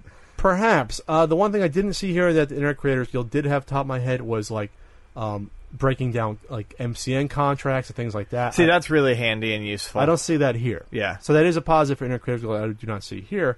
Matter of fact, there's nothing really here about MCNs or anything like that. So maybe that's something that YouTube doesn't want to necessarily deal with. Yeah, maybe they don't want. Maybe that's be a little hairy for them. They don't want to step on too many toes. But like the huge events in the YouTube space, that's something only Google has the power to really do on that level. Sure. Where they can say, okay, we have even 10 locations across the U.S. You can come and film shit. Right. I mean, but the YouTube space has been around for years at this point. It's been like 2-3 years at least. Yeah, I think they just opened the one in Toronto this year, but I know the one in LA has been around for a couple of years now. Yeah, I can go up there if I want. We could film. We can do our new Let's Play show maybe there. That'd be fun with the giant green screen on our feet. So, all right. Now, again, I'm not saying the Internet Creators Guild is a bad idea, but it might be doing the job of something that's already existing for free. That's tough in the marketplace. Right. Let's be honest. All right. Now the topic du jour. Holy shit. Hold on to your hats, people. A lot of explaining going on with this one. I also need another yogurt to get me through this one. Okay. So Counter-Strike Go betting's a thing. And gambling, it's a thing. So I guess through Valve, you can purchase like these keys that unlock... You can buy skins. You can buy weapon skins. And Okay. the skins are randomized. And the skins have rarity to them. Okay.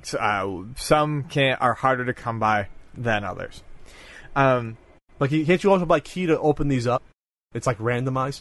Yeah, probably. But you can buy a skin for $250. You can probably buy a crate of skins for a certain amount. Okay. And what it is it gets you, weapon skins and things like that, knives, skins for your knives, etc. And the rarer ones actually have a monetary value to them, as you can trade or give them away, I believe, or sell them. So what's been happening is there's been gambling going on, where basically these are used as the betting chips, because there will be a willing buyer out there somewhere. That's what this whole market relies upon, is Sure. there being a willing buyer out there. But so far there is. Let's back up for a second. Here's the price Yeah. of the key. They are called keys. Okay. You can get at 3, they're $245 each, and this is the price. This is the Steam price of these. Okay. 11, they go down to $243 a piece, and there's like I'm not sure how these are priced out, but there's a quantity you can buy here. So basically, at about $250 a pop, you're taking a gamble on a lotto ticket. Is this lotto ticket going to be worth something, or is it not going to be worth something? Can I get something that's really a gun that's common, or one that's uncommon or rare? Your guns are the same. It's what your gun looks like. That's what I mean, though. Man, Yeah, I get a sniper sure. rifle that's really cool looking. Right. They open, yeah, okay. It's a CSGO key. It's a Valve Series weapon case. And this is what is sold by Valve Yes. on Steam. Okay. Let's go back up, because that's where this starts. Then it leads into these websites that somehow have access to your Steam account and all the skins/weapons that you own. And there you can trade them, see what the value is. They have like fucking stock trading tools to see the value up and down, swear to God, of these rare, uncommon, and common skins and weapons. And then you can even gamble with them by throwing them into a pot, I guess, against another person or entities, and you flip a coin to see if you get all of them thrown in. Right. This exists as a thing. Okay? You with us so far? This exists. I don't know how it does, but it exists. Especially because this means that kids like as young as 13 can do this. Sure. I mean, if they have a Steam account, they can buy these keys, and Valve's like, all right, this is part of our microtransaction model. Basically, take these keys and get these skins. People do videos where they scroll across. I've seen them. We're like, oh, it's basically like a fucking slot machine. Yeah. You see the weapons scroll across, and it stops on one. Yeah. Like I'm at the boardwalk giving you $1 to spin the wheel and win a big, huge ball, bouncy ball that I'll take home. And then it'll break a day later and pop, and I'll be crying. Then my mom has to take me back to get it replaced. And okay, sorry. But anyway, the whole point is that there's a system in place, a monetary system that's built up upon supply and demand, based upon these skins and /weapons. We'll use them interchangeably, and marketplace, and somehow they can be connected to your Steam account easily. So from this, various websites have popped out saying that you can gamble on these sites, you can trade on these sites, And sell on these sites. and sell on these sites and whatever else. And you can also, I guess, unlock other weapons on these sites /skins. Skins. They're skins.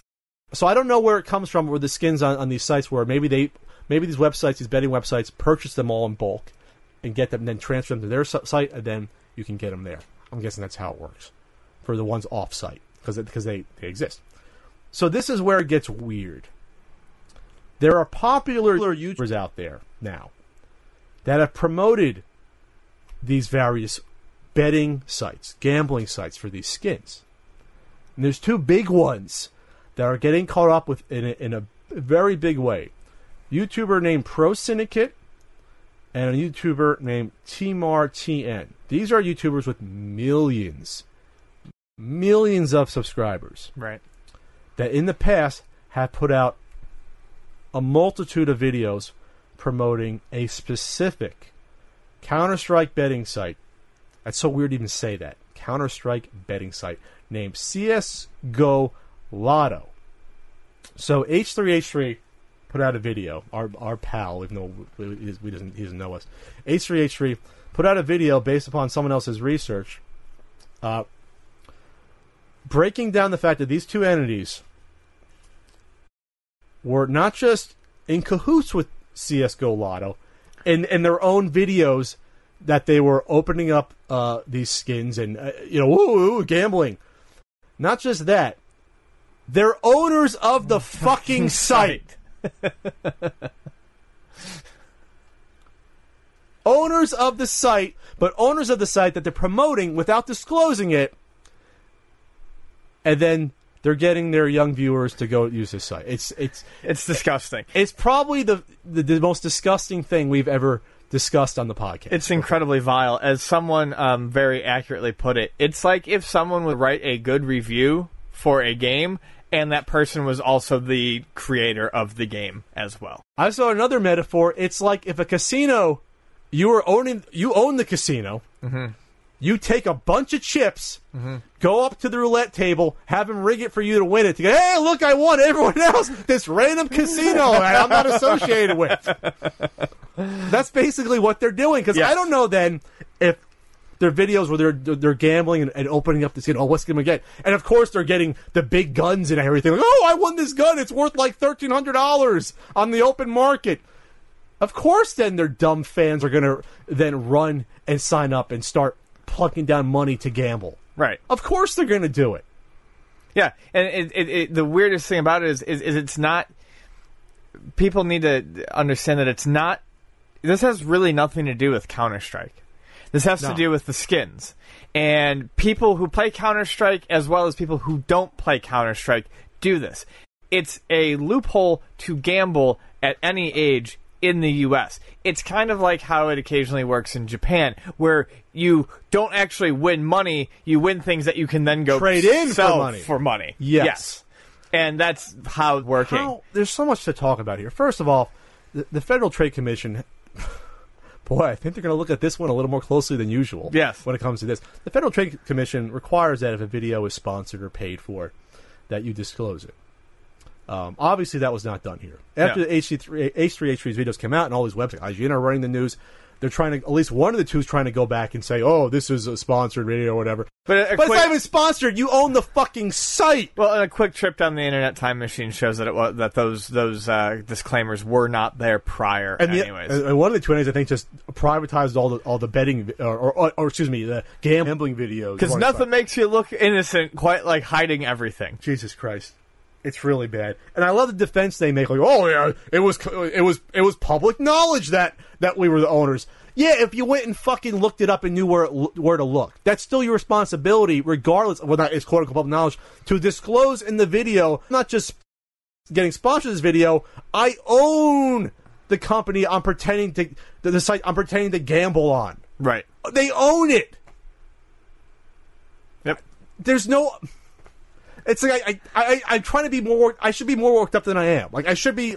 I should be far more articulate and worked up than I know what more there is to say. One of the things that really fucking drove me nuts was one of the YouTubers, Psy Syndicate, admitted that two sponsored videos by Steam Lotto, a similar site. This is another guy, yeah. Yeah, were rigged for him to win big, and he acts like it's no big fucking deal. So this motherfucker, this other motherfucker, yes, you're a motherfucker, on this other alternate gambling site. I think it was that he was given like a $3,200 value skin. So basically, then his video showing a video, it wasn't random. It was just a sham scam of him getting this rare weapon to get people to come over to that site and use it. This should be everyone's experience. Like even when you go on fucking TV and watch Qbids, you know those websites where like, oh, I won this MacBook for $10. You know where you pay for even those say. Results are not typical. Right. Like, even those fucking ones have to say that. I think that just got added into his as well. Like, this motherfucker... comes out with an, what the fuck's his name? Psy Syndicate Exposed, had the fucking gall to make it a joke. Yes. And the thumbnail was him, like, rubbing his nipples. Yeah. You motherfucker. You're so fucking gross. You're fucking disgusting. He acted like because he didn't sell the skin and he gave it away with some other skin. That made it okay. Oh, sure, because I'm committing fraud and having other people go to a website and give away their money. You still misled a shitload of people who are now throwing their money at this website because their YouTuber, told them to. Yeah. Oh, because I fakely spent money on getting this rare weapon. You don't think other people are going to do it? That's the whole fucking point why they gave you that skin, dumbass. Yeah. They used you. You didn't fucking care, and now you're making a joke out of it. Out of using your audience. Out of using your audience. Oh, that's hysterical. I'm rubbing my nipples because I committed fraud. This is hysterical. I love nipple fraud. Oh, man. Isn't that funny, guys? I committed fraud and treated my audience like fucking idiots. Hey, they don't care. They don't care. That's the point. They don't fucking care. Hey, you did a really cool video hawking some knives, though. Oh, yeah, that same guy then does a video hawking knives. Using the skins that are in... All right, guys, limited edition. We got some knives for you. Yeah. Get this knife. It's only $19.99. And by the way, I'm going to pretend to open it up right now. I got the rare one. And you're fucking idiots and don't know it's fraud. Well, I'm going to rub my nipples because it's a joke. It's Damascus steel. I'm going to rub my nipples because it's a joke. It's painted to look like Damascus steel. So these two guys, these two owners, they're in deep shit. Yeah. They're probably going to get away with the fact that if these websites were in the U.S., they'd be fucked. Mm-hmm. These websites are usually in Russia or they're in Europe or in the Caribbean somewhere where the rules are a little more relaxed. Let's just say not a fucking ship in the middle. Of oh boy, waters. Is the FTC going to fuck you guys in the ass? Yeah, and I hope they do it more sooner than later. Boy, publicly. Are you two in trouble publicly? Oh, publicly. This is probably the most disgusting thing. This combines. Non-disclosure, underage fucking gambling. That's my big thing. Is that it preys what this preys on so heavily is those that cannot gamble legally. So they do and they don't have the judgment to know that they're getting taken for a ride. Right, exactly. They don't realize that these things do not realize that these are atypical results. All you have to do is be old enough to lied to. All you have to do is. It's not just atypical, it's getting lied to. Well, yes, but it's you know what I'm saying. Yeah. You don't have to, and you don't even have to just be 13. You have to be old enough to click that checkbox that says I'm 13, and you have to know how to ask for Steam gift cards for your birthday or Christmas. And you're wasting your $60 Steam gift card and you're going and gambling them on shady fucking websites. And the one guy comes out and even says like, "Well, I originally." I used the CSGO lot on a video to decide whether to invest in the company. And then H33H showed in the video that, no, the incorporation documents for the company are already there, and his name was already on them before the video came out. So he's just a giant horseshit liar. Yeah. There's absolutely no truth in it. But you know what? Even if this is what it comes down to, it's like that. Steroids in baseball and fucking people getting caught plagiarizing videos. Yeah. You get caught doing something really fucking evil, but you know what? You got your money. You've already ripped off people. So what's going to happen now? Just going to sit there and rub your nipples. It's going to rub your nipples. That's well, that's the other one. But either way, they're all fucking disgusting. All you guys are fucking disgusting. Can we just throw them all in the same pot and flip a coin and see who gets them all, and then we can sell them off? And as Total Biscuit said in a video where he excoriated them, rightfully so, he makes everyone look fucking. Now it's like that's why people are afraid of when you do a sponsored video or not. It's like because they think you're a fucking scumbag because people like this exist. Right. That people outright commit fraud. Now you're afraid to do anything on the up and up, and that's why I said maybe YouTubers are afraid to say they're sponsored. Because they're afraid to be lumped in with like these fucking jackasses. Saying you're sponsored gets it up front and out of the way so that this doesn't have to happen to you. It's fucking disgusting. And this is a person that's going to go on with the two owners are going to still make money off this fucking awful entity of a site that somehow exists. I'm not against gambling. I'm just against it when it's done in a nefarious way like this, and you have potential of a fucking 13-year-old kid getting involved and losing money on this fucking bullshit. Yeah. It's absolute bullshit. There's no fucking regulation. Remember, it all comes back to regulation. It's like game wheels. It all comes down to regulation. Regulation is to protect the consumer. Not to ruin your fun, it's to protect the consumer. So that it's not manipulative And so that makes sure everything's on the up and up and real. Otherwise, who the fuck knows when I go to their sites and do their special skins off-site, off of Steam, who the fuck knows what if it's even randomized? Who knows if it's real? Anything else? You want to just rub nipples? I mean, yeah, we could just do that for a little while. The fucking gall of that piece of shit. What a guy. Fuck. What's next? Q&A? We got one more. Happier times. My voice is gone. Limited edition. I'm going to sell the knives based upon my fraudulent fucking video. They said, yeah. Fucking asshole. So, the Russo brothers are going to be producing and, what are they? Do they have some sort of creative control here? They're developing. They're so developing. Development. They're developing a Warriors show, an hour-long show for Hulu. Not the Golden State Warriors. No. Based on the 1979 cult movie classic about the gang that needs to find its way home. Tacony! Yes. The Warriors have been, I would say, in a resurgence of popularity recently. Oh, absolutely. Certainly starting with, maybe not starting with, but definitely picking up after Rockstar did their Warriors game for the PlayStation 2. 2004? I believe so, 2004, 2005. For the PlayStation 2 and also for the PlayStation Vita. What was weird about that was that I was always a big Warriors fan. I think I saw it on TV as a teenager, and I was like, this is really cool. And then I'd heard that there was like a director's cut DVD coming out, which was coming out before, I think, the game. And I discovered that, like, okay, this director's cut's coming out, but it's not really a director's cut, it's just adding in these interstitial, they did like these comic style interstitials that are stupid. But there was always like, I always wanted to see the version I saw on TV, because a lot of times on TV they put in back in scenes that they cut out of the theatrical release. Sure. But the whole time I'm like, didn't know that like Rockstar was doing this big game.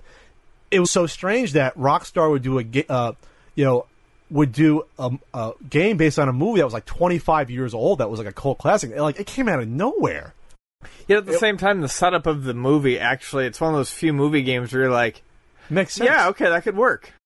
Yeah, because they took the plot of the movie, expanded it out. I remember playing it for a couple hours. Didn't play it a huge amount of time. I'm like, they did a good job with it. I mean, that was off the heels of GTA 3. Right. They're doing that. Was that okay? It was definitely during their 3D GTA period. I couldn't remember. Off of like Vice City or whatever, Yeah. probably came out a year or two before, or even San Andreas. The whole point was like, out of all the games, I know there's different stars, like 3 of them, but of all the games Rockstar to do, they do a Warriors game. It was just bizarre. But I guess the concept of the Warriors is so cool that that's what made the game successful. Right. This re-released it on PS4, and now they're going to have a Hulu series. I love the movie. You have iconic performances. James Remar as Ajax always stands out. Mm-hmm. Absolutely. More so than anyone else, because he's a great actor. But just the concept of warriors that are away from home having to fight their way back through other various gangs that are all colorful and themed. I wonder if that actually is. Were there themed gangs in the late 70s? I know crime was bad in New York in the 70s, but it was an extrapolation of the crime going on in the city. You don't think you'd be walking through Central Park and having guys dressed up as baseball guys coming at you with bats. I would hope that wouldn't happen. But then again, you hear Central Park 70s. Yeah. It doesn't sound like a good time. No. You know what I mean? Like, you don't want to be out there. So the fact that the Russo brothers are doing this, I'm watching this, obviously. I mean, come on. Yeah, I mean, they've created in a very short time a very large amount of credibility for themselves. Yeah. So I think that this definitely stands a chance of being something very good. Have you seen The Warriors? Bits and pieces. Oh, of it, you've like, never a seen long it? time ago. No, I've seen it all the way through, but like it was. I saw a chunk of it at my buddy's house, and then I saw another chunk of it, and then I think I finally saw it all the way through, and I was like 13, and I probably haven't watched it since. I just remember thinking it was very fucking cool. I went out and read the freaking screenplay. Really? To see the difference between the movie, yeah, and the screenplay. Well, the big one is that the character Fox, who's like the sort of everyman character, the one that gets killed off thrown to the subway. He was supposed to be like the main character throughout the movie that gets the girl and everything, but the actor didn't like where the script was going, didn't like it, so they killed him off. He left basically production. Oh, gotcha. Instead of kill him off. So that kind of went things for a loop. So he wasn't supposed to die then. In the script, 2 more characters die. He survives. Characters die. So the main character, which I love the movie escapes right now, the main character who takes over for the second in command, Swan.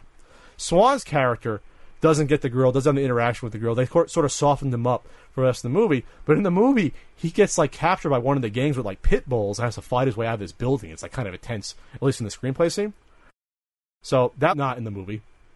But then 2 other characters die. The cowboy character gets killed by the baseball Furies in the script. Mm-hmm. And then the Italian swab, kind of like goofball, gets killed by the Lizzies. Gets shot really? by the Lizzies. They don't all escape in that. So but for the most part, the rest of the screenplay is intact. That's about right. But it's a very intense in the Warriors. It's a movie that could only have been made then. Yeah. I'm sure. I always hear them trying to remake it. It would not work in modern day. No. It would not work in modern day, partially because a lot of times now they're using guns instead of bats and pipes and chains. It's not as exciting. To fight. Right. Sorry. You gotta be a man and use these. It's a lot more exciting. Anyway, makes for better fight scenes. Oh, yeah, this is gonna be a fun series. They do like a 10-episode series, whatever. Like, I'm on board with this. The fight scenes will be great. They'll probably just expand out the main story, have more of their maybe time on Coney Island, the same way the video game did. So, Q&A time on the CU podcast at Solar Fenrir. Thoughts on G2A and the controversy with Tiny Build? So, G2A is a secondhand site that allows you to buy Steam keys for games. Generally sold as kind of like a used thing. They haven't been used, and you can get them for a much lower price.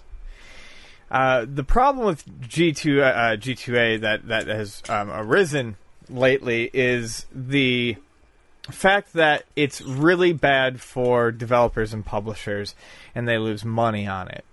And how they do that is this. Keys are generally bought. There could be the legitimate user who, say, has a Humble Bundle, okay? And doesn't need one of the games that they have, so they get rid of the key. That key gets resold for a cheaper price. That key ends up in someone else's hand. Fine, whatever. That's still profit off of something that someone else got for free. But that's, in general, how this is supposed to work. However, a lot of these keys are bought using either stolen credit cards or credit cards that are then hit with chargebacks. But these keys are still sold to G2A. You can't authenticate a key necessarily from their end, because if they do, then that redeems the game. So what they do is they sell these keys and sort of sight unseen, and they sell these keys. And what happens is the developer / publisher of the game is not seeing money from these keys because the majority, many of them are being bought using stolen or chargebacks, and they sell them. And then on top of that, to make it kind of shadier, is when you buy these keys, you run the risk of getting a key that doesn't work. So they have an insurance policy that you can buy into that ensures that you get a working key if your key does not. So we're talking about a lot of scummy shit happening on the internet GTA lately. builds a marketplace. GTA builds a marketplace that allows people to basically steal codes, either by having by fake credit card, or someone stealing someone's credit card and buying these, or selling a bunch and charging back. So GTA has their money, or has these keys, right? But then on top of that, someone comes in and buys a key that might be useless from GTA. So GTA gets their money, but then has a sleazy insurance policy in place that you can buy our insurance to insure us from selling you shit. That's basically what they're saying. Yes. Brilliant. GTA, that is brilliant. G2A. G2A. So GTA, there's really not a whole lot to say. My thoughts on it is Tiny Build's 100% in the right, and G2A is a fucking scum shit Wow, site. how do they get away with that? Yeah, it's gross, and I would recommend not supporting something like G2A at all.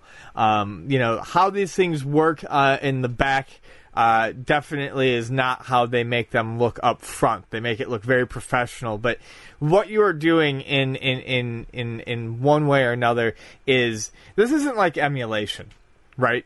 Anymore, where you're downloading and playing a game that the rights to have been lost to forever, and or buying a used game where no one, like, you're buying a used NES game, no one's losing money on that anymore. You are actually taking money out of the pockets of developers and publishers in the event of trying to save a buck or two. Which is why Tiny Build, one of these companies, are pissed off. Yes. And there are ways to legitimately get your deals. And I've always said, by all means, get your deals. Just get your deals in a way that isn't shady as fuck. Use your Humble Bundles. Make use of these sorts of things. But G2A is not the way to do it. And it's definitely a shady sort of service. So Tiny Build, the CEO, came out and basically highlighted what was wrong with this. Selling unauthorized keys. He said that G2A sold the equivalent of 450,000 in copies of Speedrunners, Punch Club, and Party Hard, which I guess are 3 Tiny Build games. Yeah. Punch Club's really good. On the G2A marketplace, those 26,000 unit sales actually made only 200,000. So there's some shrinkage there, I guess, of bad keys and things of that nature. Right. Which is not good. Because like you said, the original, the actual game publisher is losing out. Yes. On money. And consumers might be getting screwed on the other end. Right. It's just kind of a weird marketplace. Ugh. At Hardly Bjorking, any shoplifting stories from Luna? Yeah, people have in the past, one somewhat recent. Generally, we're actually really good about this sort of thing not happening. But every time we do inventory, we find discs for games. So, like any smart business, DVD store, used video game store, disc-based games, the cases go up front for people to peruse. Discs get filed away in the back. And whenever we do inventory, we'll find games, discs that we have that no longer have a case to go with, meaning someone thought that they were gonna, get away with, stealing it. Thought that we actually put a fucking, left the games in the cases and we're just gonna walk out the door with them. It's not funny, but I mean, when we were on Voltaire, there was a lot of shitty kids who used to come in, and the line of sight on our oldest store was very rough. It was hard to see around the corner in the second all room. the times in the second room where we kept the disc-based games. So a lot of times, like, the lady who ran like the green bookstore 2 doors down, at the end of the day, she'd lock up, and it was like twice a month, she'd come in, she'd be like, "I found this case in my bushes." I'm like, okay. So they would steal a game, thought they were cool. They would immediately open it, realize there's no game in it, and toss the case in the bushes. Even though you had signs all over saying that there's no games. There's no games in these fucking cases. We did recently have a guy. I don't know how much I really want to talk about this. Honestly, I mentioned it briefly. Ongoing on investigation. Twitter. But there was a guy who had fast-handed a couple of TurboGrafx games, and we have security cameras. And when confronted with that info, instead of waiting around for the police to show up, he threw the games on the counter and ran out of the store. So we got all of our games back. Because he tried to steal them from one store.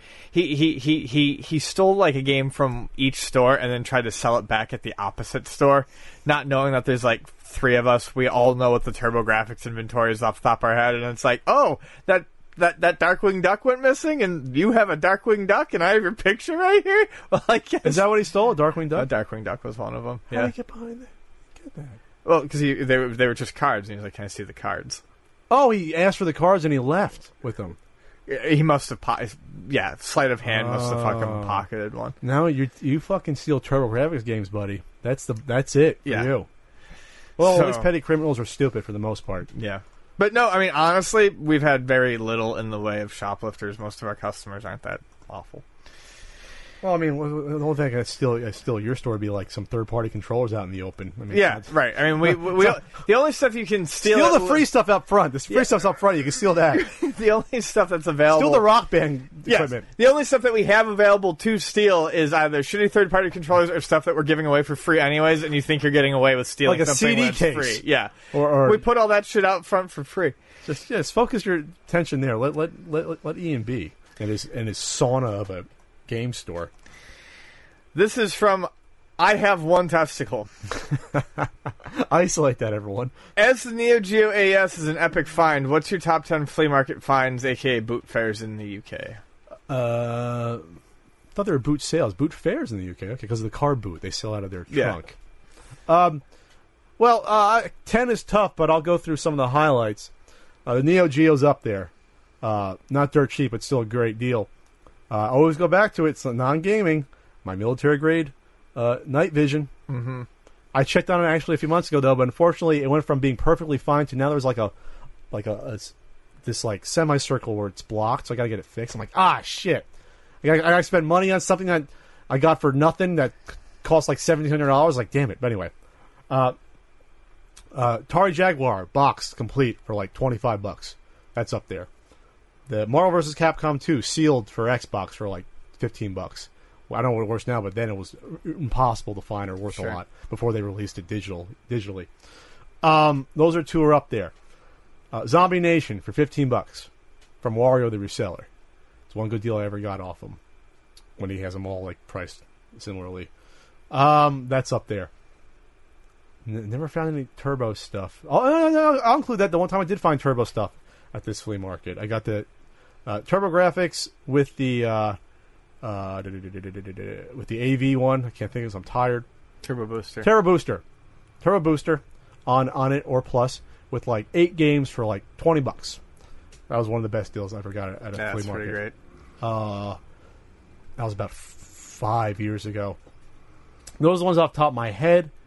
I find some toy deals every now and then. Nothing extraordinary. It's like, oh god, I got a $1 toy that's worth $3,000. But I did find those G.I. Joe card figures where I was like, I paid $10 for that card figure. It's probably worth about $250. That G.I. Joe Tiger Force Psych Out or whatever it was. Yeah, something like that. So those are the ones that I've scored on. What about you, Ian? What are some of your top flea market finds? There's only like 3 or 4 that I can think of. I never went to the flea market for toys and stuff. I went to the flea market for games, and then I went for weird junk, and that's always what I wanted to look for. The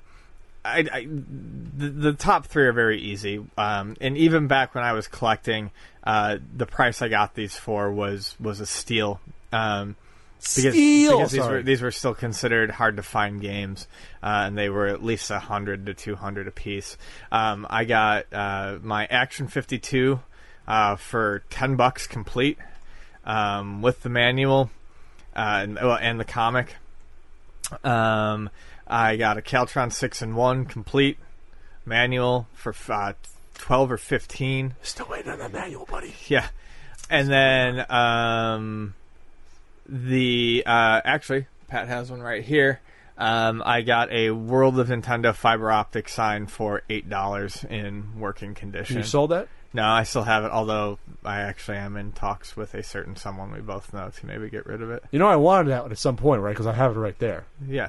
So you could have sold it to me like 3 years ago. Yeah, well, I held on to it because I didn't know what I wanted to do with it, but our pal Grimsy is interested in it.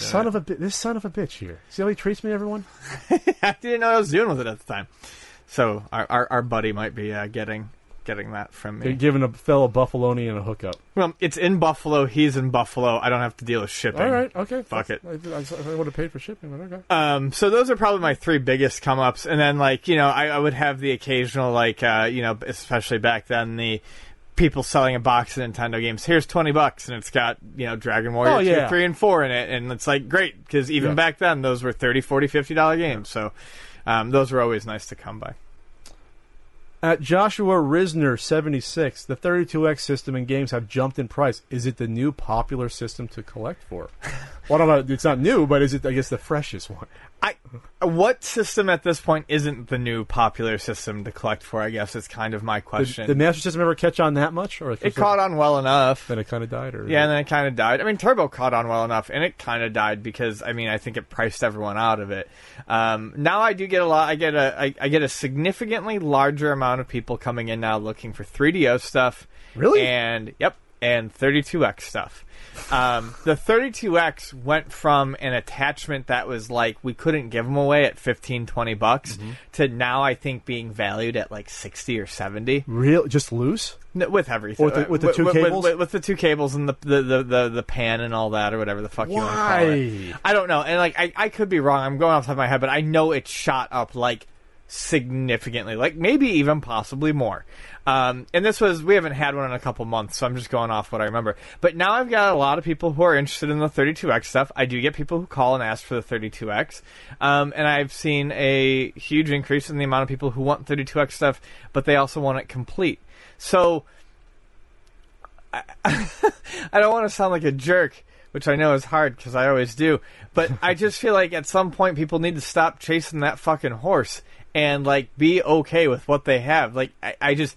It seems like everyone gets to a point where they're okay with, like, a collection they have, so they start collecting for something else. And, I mean, that's why we're seeing people... I mean, 10 years ago when I started at Luna, I could have put 3DO and 32X stuff in the middle of the fucking floor with no one around it, and at the end of the day, I could have gone back and it all would have been there. No one would have touched it. This is bizarre. Now people come in and they will look through the 3DO stuff and they'll eyeball the prices and they'll check on the eBay and they'll check the discs and they'll hem and they'll haw, and they'll do the same thing with 32X stuff. They'll take the complete stuff and they'll look at it and they'll assess the box damage. And yeah, it's now a fucking collector's market. And now shit that we used to sell for $2 to $5 a piece all day long just to get out of the store is now going up in price. Yes, 32X games now hold some value, some of them. Well, yeah, they always had the rare ones that did. You always had, what is it, the Sonic, Knuckles Chaotix was always the one. That was like $35. And then Spider-Man Web of Fire is the hard-to-find one. That's like $100-something. And then Blackthorn is not cheap. But, like, yeah, Calibri is now, you know, that used to be like a $35 game. I would guess Calibri is probably $50 to $60 now. I don't want to know what Knuckles Chaotix is going for now. Oh, I got it. I mean, it may be relatively the same, but yes, in terms of popularity, it is jumping. Is the appeal... Is that because it's a small library of 30+ games? Is that part of the appeal? Because this isn't like it's not a highly regarded add-on. It was garbage for the most part. I think the appeal is collectors are going to collect. Most of the games are not exclusive to this, so it's like you could have got these games elsewhere. No, I literally think it's collecting for collecting's sake. Which is fine, but it's just a weird one to gravitate towards. Well, I mean, it is, but if you're going to collect, if that's what you do, you're going to find you find the cheapest thing. Sure. You're not doing it because you give a shit about the system. But it's not cheap, though. No, it was. But that's how the prices go up, and that's how they become the next big thing. Is people start talking about it. Someone's eyes go from their Genesis collection and go, hey, I can start buying 32X shit now, and then they talk about it, and it grows like a snowball rolling downhill, and then the prices go up. I think a third of these are exclusive, maybe like 30% of these are exclusive games, not on a computer or other system. So Night Trap, another system, or a Sega CD, NBA Jam Tournament, Mortal Kombat 2, FIFA, Doom. Was Corpse Killer on another system? Yes, Corpse Killer was on. Blackthorn was on the PC. That's where I played it. Afterburner. I mean, yeah, Star Wars Arcade. That was only... Star Wars Trilogy is only available on the 32X. Supreme Warrior, that was a computer game. Virtua Fighter, obviously, on like 2 other systems. Raw, Virtua Racing. WrestleMania arcade game, which I had on PC. Yeah, so, it's just not... It's just a weird system. And are people actually going to hook it up and play this? Maybe. I don't know. I have Slam City with Scotty Pippen sitting over there, I think. I think it's sealed. Oh, no, my Night Trap is sealed. The 32X version, which is actually a lot harder to find than the Sega CD one, but I don't know if it's worth as much for whatever reason. It doesn't have the same notoriety of it. So you go from like 240 times 180 to like 300 times 220 or something. It's like a little bit bigger. Right. You know, you can see all that like, goriness and awkward dance party sequence. All right. At Picard_M_maker. After the hate James got for his Ghostbusters video, should YouTubers avoid controversial subjects? I mean, the answer is no.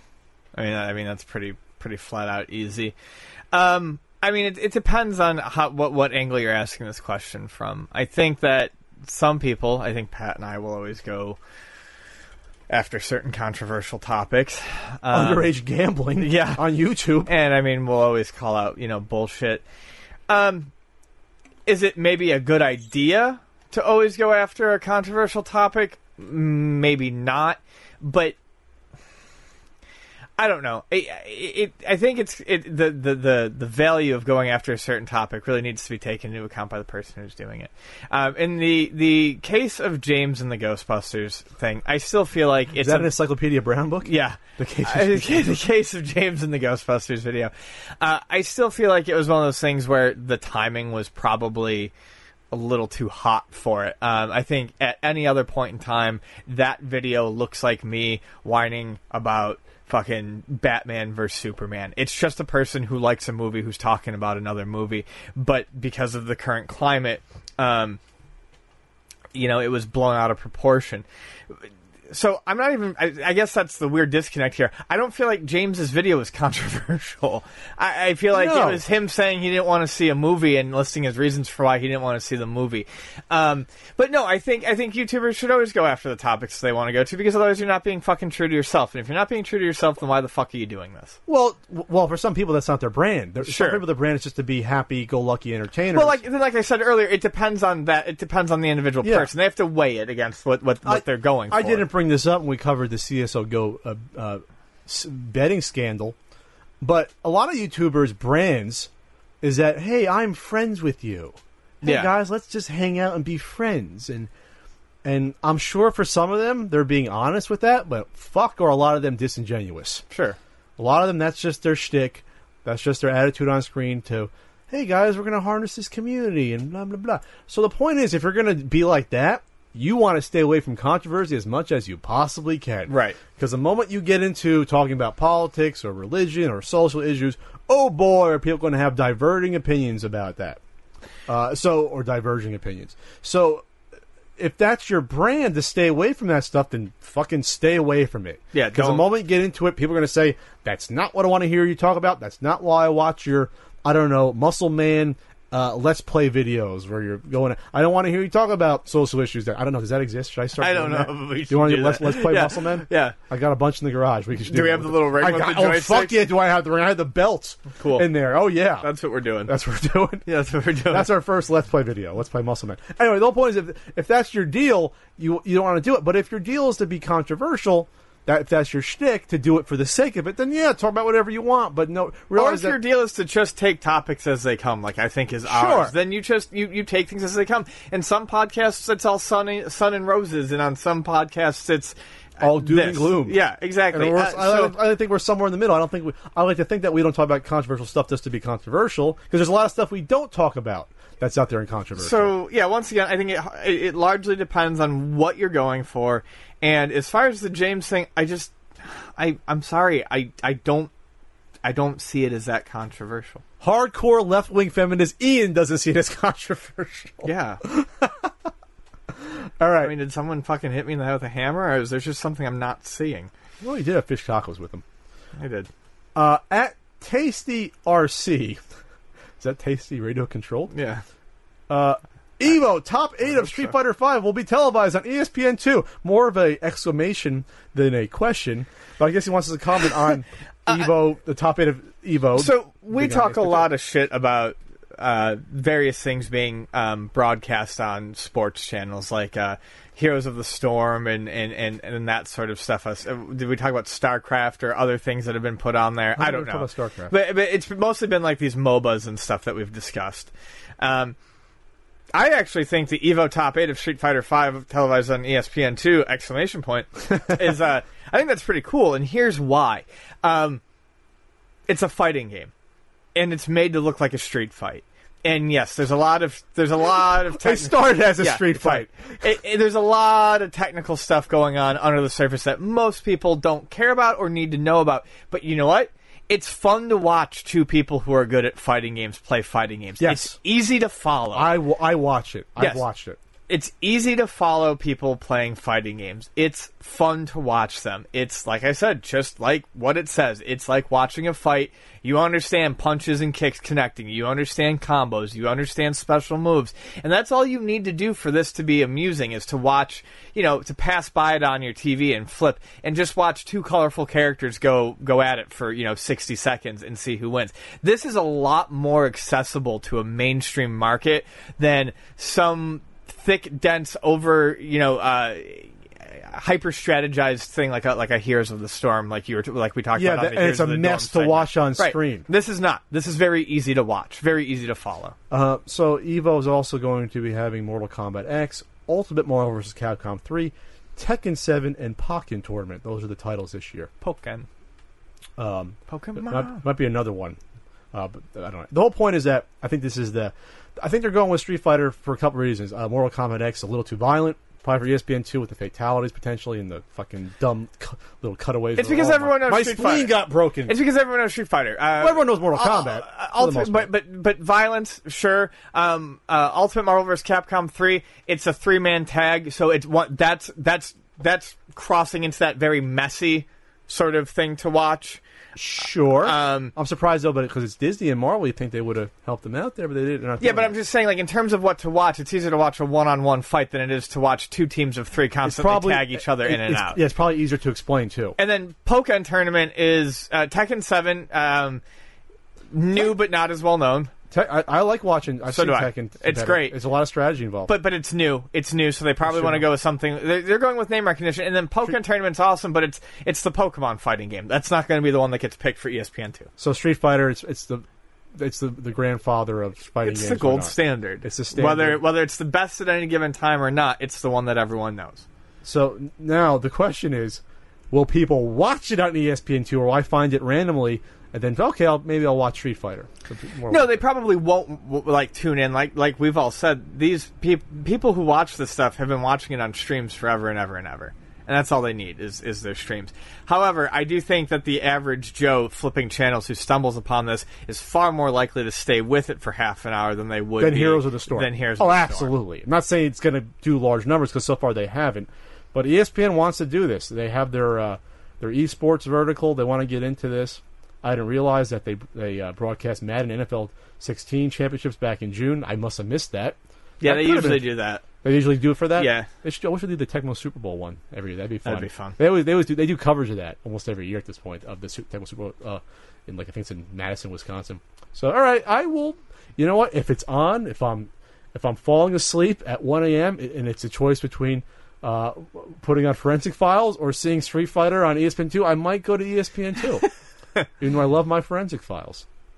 All right, so this is from @Brock4381. Do you think the collectability of amiibos is over? Was it a bad thing to actually meet the demand of the public? Yes, I do think that the collectability of amiibos is largely over. And I don't think that's a bad thing at all. I think that only depends on where you're coming from. If you were in this from the beginning as some sort of investment, then yes, it was a bad thing to meet the demands of the public. But in general, for a business and for the consumer, it is not a bad thing to meet the demands of the public.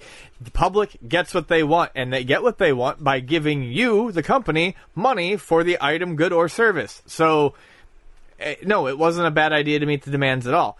Does it mean a lot of people are now sitting there wondering why they scrambled around so, crazily trying to get some of this stuff, and they have piles and piles of these? Maybe, but at least most people who wanted any of the ones after, the first third, if you look at the Amiibo timeline, basically anything that people wanted after the first third of that timeline, people could get.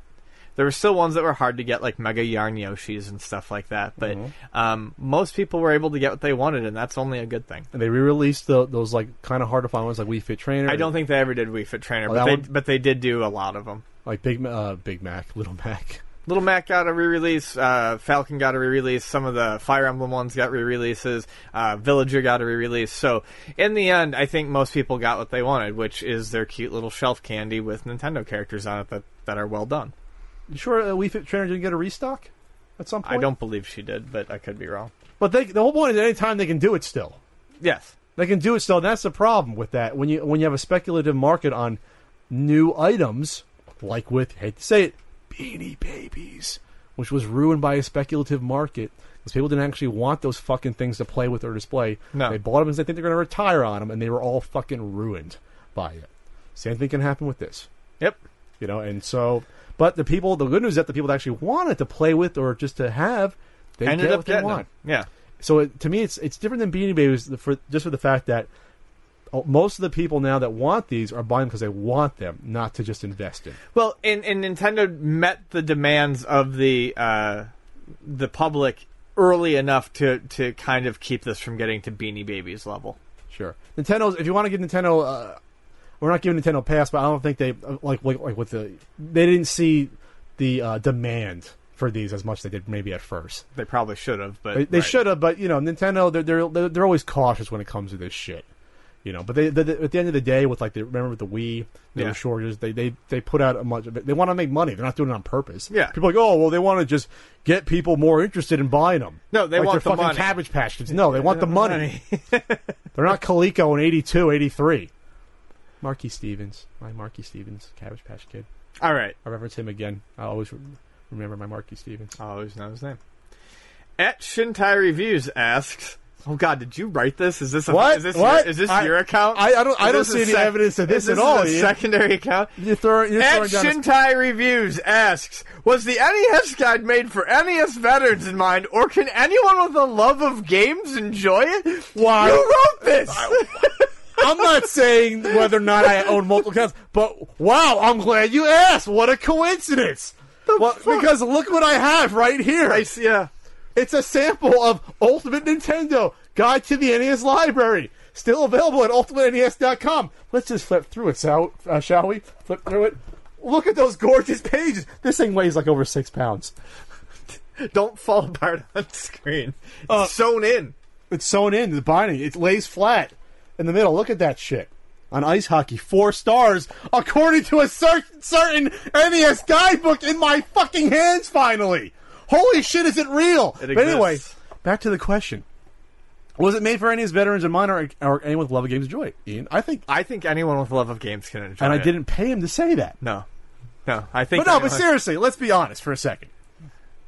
It's a book of reviews in alphabetical order with reflections, pictures, genre, release date, developer, publisher, number of players, special features, type of game, licensed or unlicensed, availability, and the star rating. All the information someone who's just getting into NES gaming would want to know. Or any gaming. Yeah. I mean, let's be honest. The reason why we did this instead of Sega Genesis is because this is the fallback retro game system. Yes. It's the most popular to collect. It's the most popular to play. It has, to me, people go say, oh, PS2 has a better library. All right. The NES, to me, is an extremely interesting, diverse library of games. You probably agree. No, I agree. One of the things, I burnt out on, but one of the things I always liked about the Nintendo library was it was where you started to see companies just throw wild shit at the wall and see what stuck. Oh, absolutely. Like Last Action Hero, for example. 1.5 stars. Very uncommon game. Found that at the swap meet once. But you go through it, and to me, hell, I still... Even having edited this book and gone through it, see games was that a Nintendo game or not? Right. Honestly, I'm not just shilling. I actually limited edition, people. I'll put the number on the screen. We got 10 minutes left on it. It's gonna come with a CS:GO knife. It's gonna come exactly. Yeah, Damascus Steel. Damascus Steel. Got the Mark McGuire rookie card. You can use it as a placeholder. Are you going to say anything else while flipping through the book, or are we just going to make QVC quotes? No, but seriously, I think anyone with a love of games could look in, because I think it's a curiosity, so many of these games. Yes, exactly. Like you don't realize that, what? Greg Norman's Golf Power, wow, it's a 4.5-star game. Why is it that good? Hell, I didn't know before I played it for the book that it was an excellent game. I didn't. Was there any games like that you play like, holy shit, that's a much better game than I thought it was going to be? Yeah, there are. I can't think of any off the top of my head. Thanks, Ian. You're welcome for doing that. But hell, we're surprised that Karate Kid. Ian think Karate Kid. I was going to say actually, Karate Kid's really not that fucking bad. It's 3 stars, better than average, and I kind of happen to agree. Hell, I gave Karate Champ 3 stars. Yeah. Once you learn the controls, it's a pretty good game. But you have to learn the controls. Not saying it's a great game, but you know what? But how about something like Kabuki Quantum Fighter? That's a fantastic game. So there's a lot of stuff in the library to discover. Or you can just use the book to press eggplant juice out before you... Yeah, it's heavy enough, too. Because this thing is already making my wrist hurt. But you can't sue me for carpal tunnel. I don't think. There's a liability waiver you get with this. But no, there's a lot of stuff in the library. Pac-Mania. Ian gave an average 2.5 stars that... was it as good as the arcade? No. It's not an exciting game to begin with. Puzznick. There's a lot of stuff in the library that's good. Heavy-ass book. It's not going to come out till late summer for everyone else, but it's fine. Hey, you have proof that it exists. It's right here. It's coming. Pat stole all our money on the Kickstarter. Oh, no, because I paid the taxes on that shit. Boy. Boy, did I pay the price already. Anyway, all right. So it's done. Thanks, everyone, for your support. Ian, thanks for 150 reviews. Even though we had a little controversy on a couple star ratings, but that's okay. We worked it out. We compromised on a couple. But I didn't compromise on any of my fucking star ratings. I compromised on a couple for Ian, but I also raised a couple for you because you wanted to complain about RBI baseball, so I raised it to a half star. You did want to complain about that one. I did. Admit you I did. did. I wanted to complain about RBI baseball. You're right. You did. Okay, so we're all good. You won't be fine. And maybe on the second printing we can work out details on a couple that I lowered. But I don't think I lowered about 2 or 3 of yours. I think I lowered Burger Time. But that wasn't what I signed up for. Anyways. Okay. Q&A time is over on the CU podcast. We have a Patreon for the podcast. Ian, what is it? Patreon.com/PXLSICLE. You think we can change that at some point, buddy? Make it a little easier? We have the option to. Maybe. I'll go rogue when they just fucking do it, I think. I'll think about it. We have that. If you want to advertise and or be a sponsor with the CU podcast in video or audio form, send an email to cupodcast@thepunkeffect.com. Always looking for cool sponsors to help us pay the bills and to help us print out heavy books. Big, heavy books. And so we're going to be at Comic-Con in a few weeks. That'll be fun. We can't say the day yet of the panel, but we'll be there. Ian might make a pin or two. We don't know. We're just bringing his extras to give out. And I'll have a Frank alongside with me to hang out, so that'll be fun. And, anything else going on? Are we done? We're done. So, for Ian Ferguson, wow, it's our third podcast in a row, technically, for weeks. 3 weeks in a row. Boy, is that fun. I got a new Flea Market Madness. Be on the lookout for that. Pathfinder Punk. Got one more to edit. One more planned. I got a DVD I got to do at some point. Jesus Christ. I got an app coming out, too. Fuck. So, anyway, stuff going on. I got a vacation at some point. But we'll see you at Comic-Con. And after that, I don't know when we'll both see you, but I'll be at Game On Expo August 5th, and then SoCal Retro Gaming Expo August 20th. PRGE is my next guarantee. Well, we'll see if we can work one in, though, before that. We'll see. Yeah, I'm just saying. All right. As of right now. For Ian Ferguson, who's now in this podcast, he's actually in focus. So, we'll see everyone later.